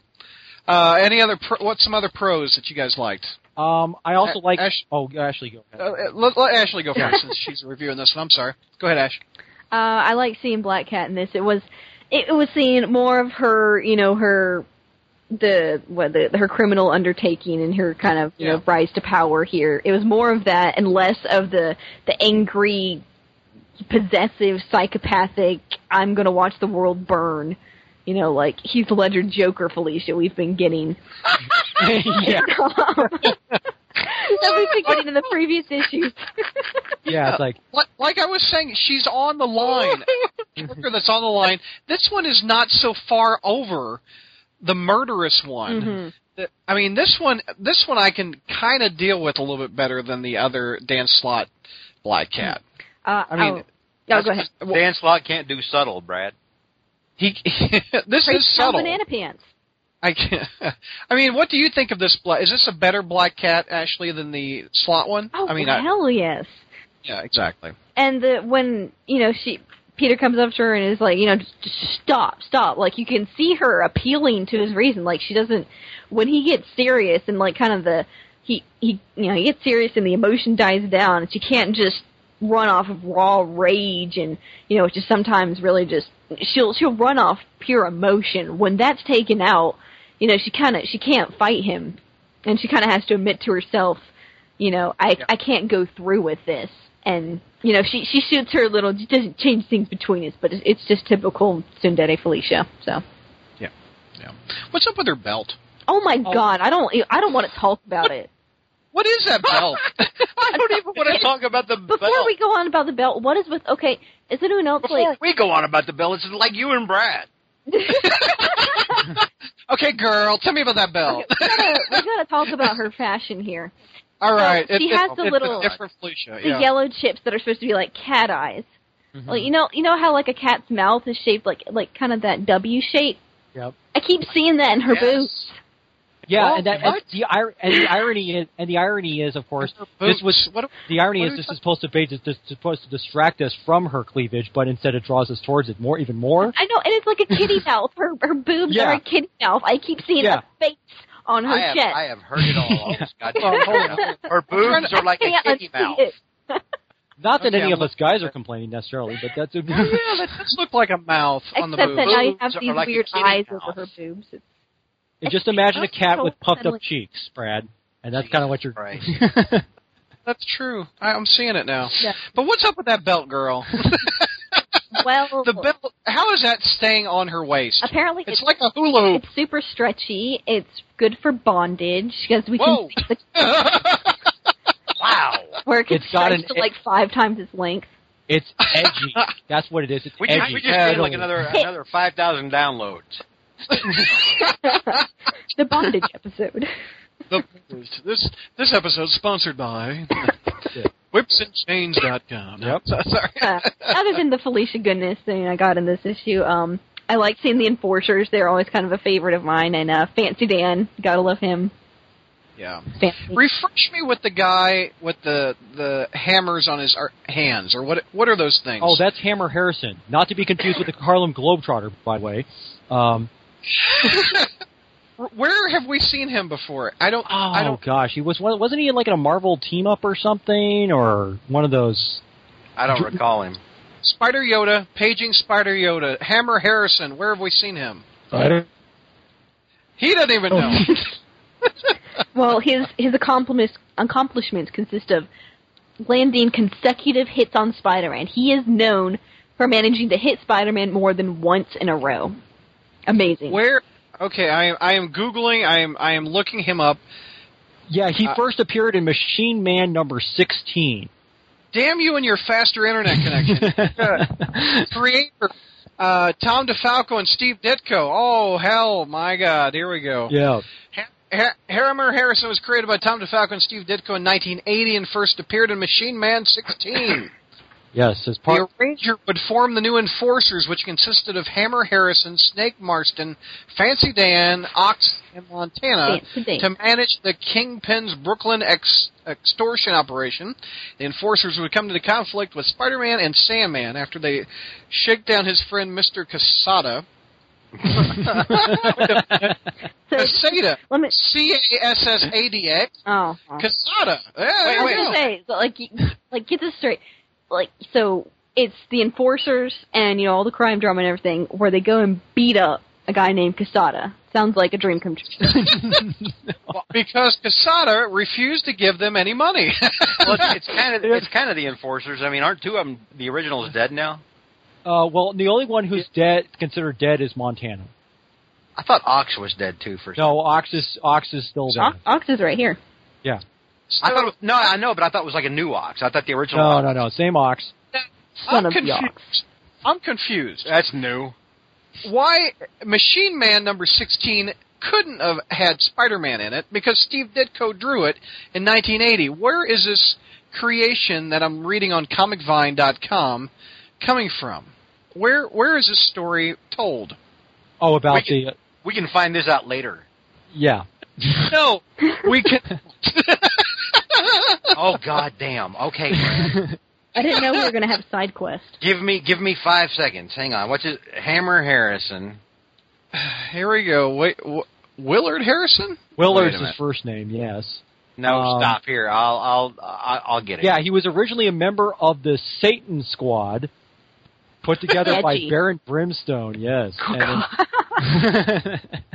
His issue appearances. Where yeah, he was. I'm looking at it right now. It was Marvel Team Up 138. Number 38. Yeah. Oh, I remember that one. That did have the Enforcers in it. I don't remember that one. With the Sandman. That's when Spider-Man teamed up with the Sandman. Can we move forward now? Yes, I have closure. God damn. All right. The last pro I wanted to bring up that I could really think, where they've mentioned was that we got to see Anna Maria kind of have this little vulnerable, quiet moment here, and it's a nice breather from her constant, kind of, let me lay it down like it is, Peter, that we've been getting from Slott.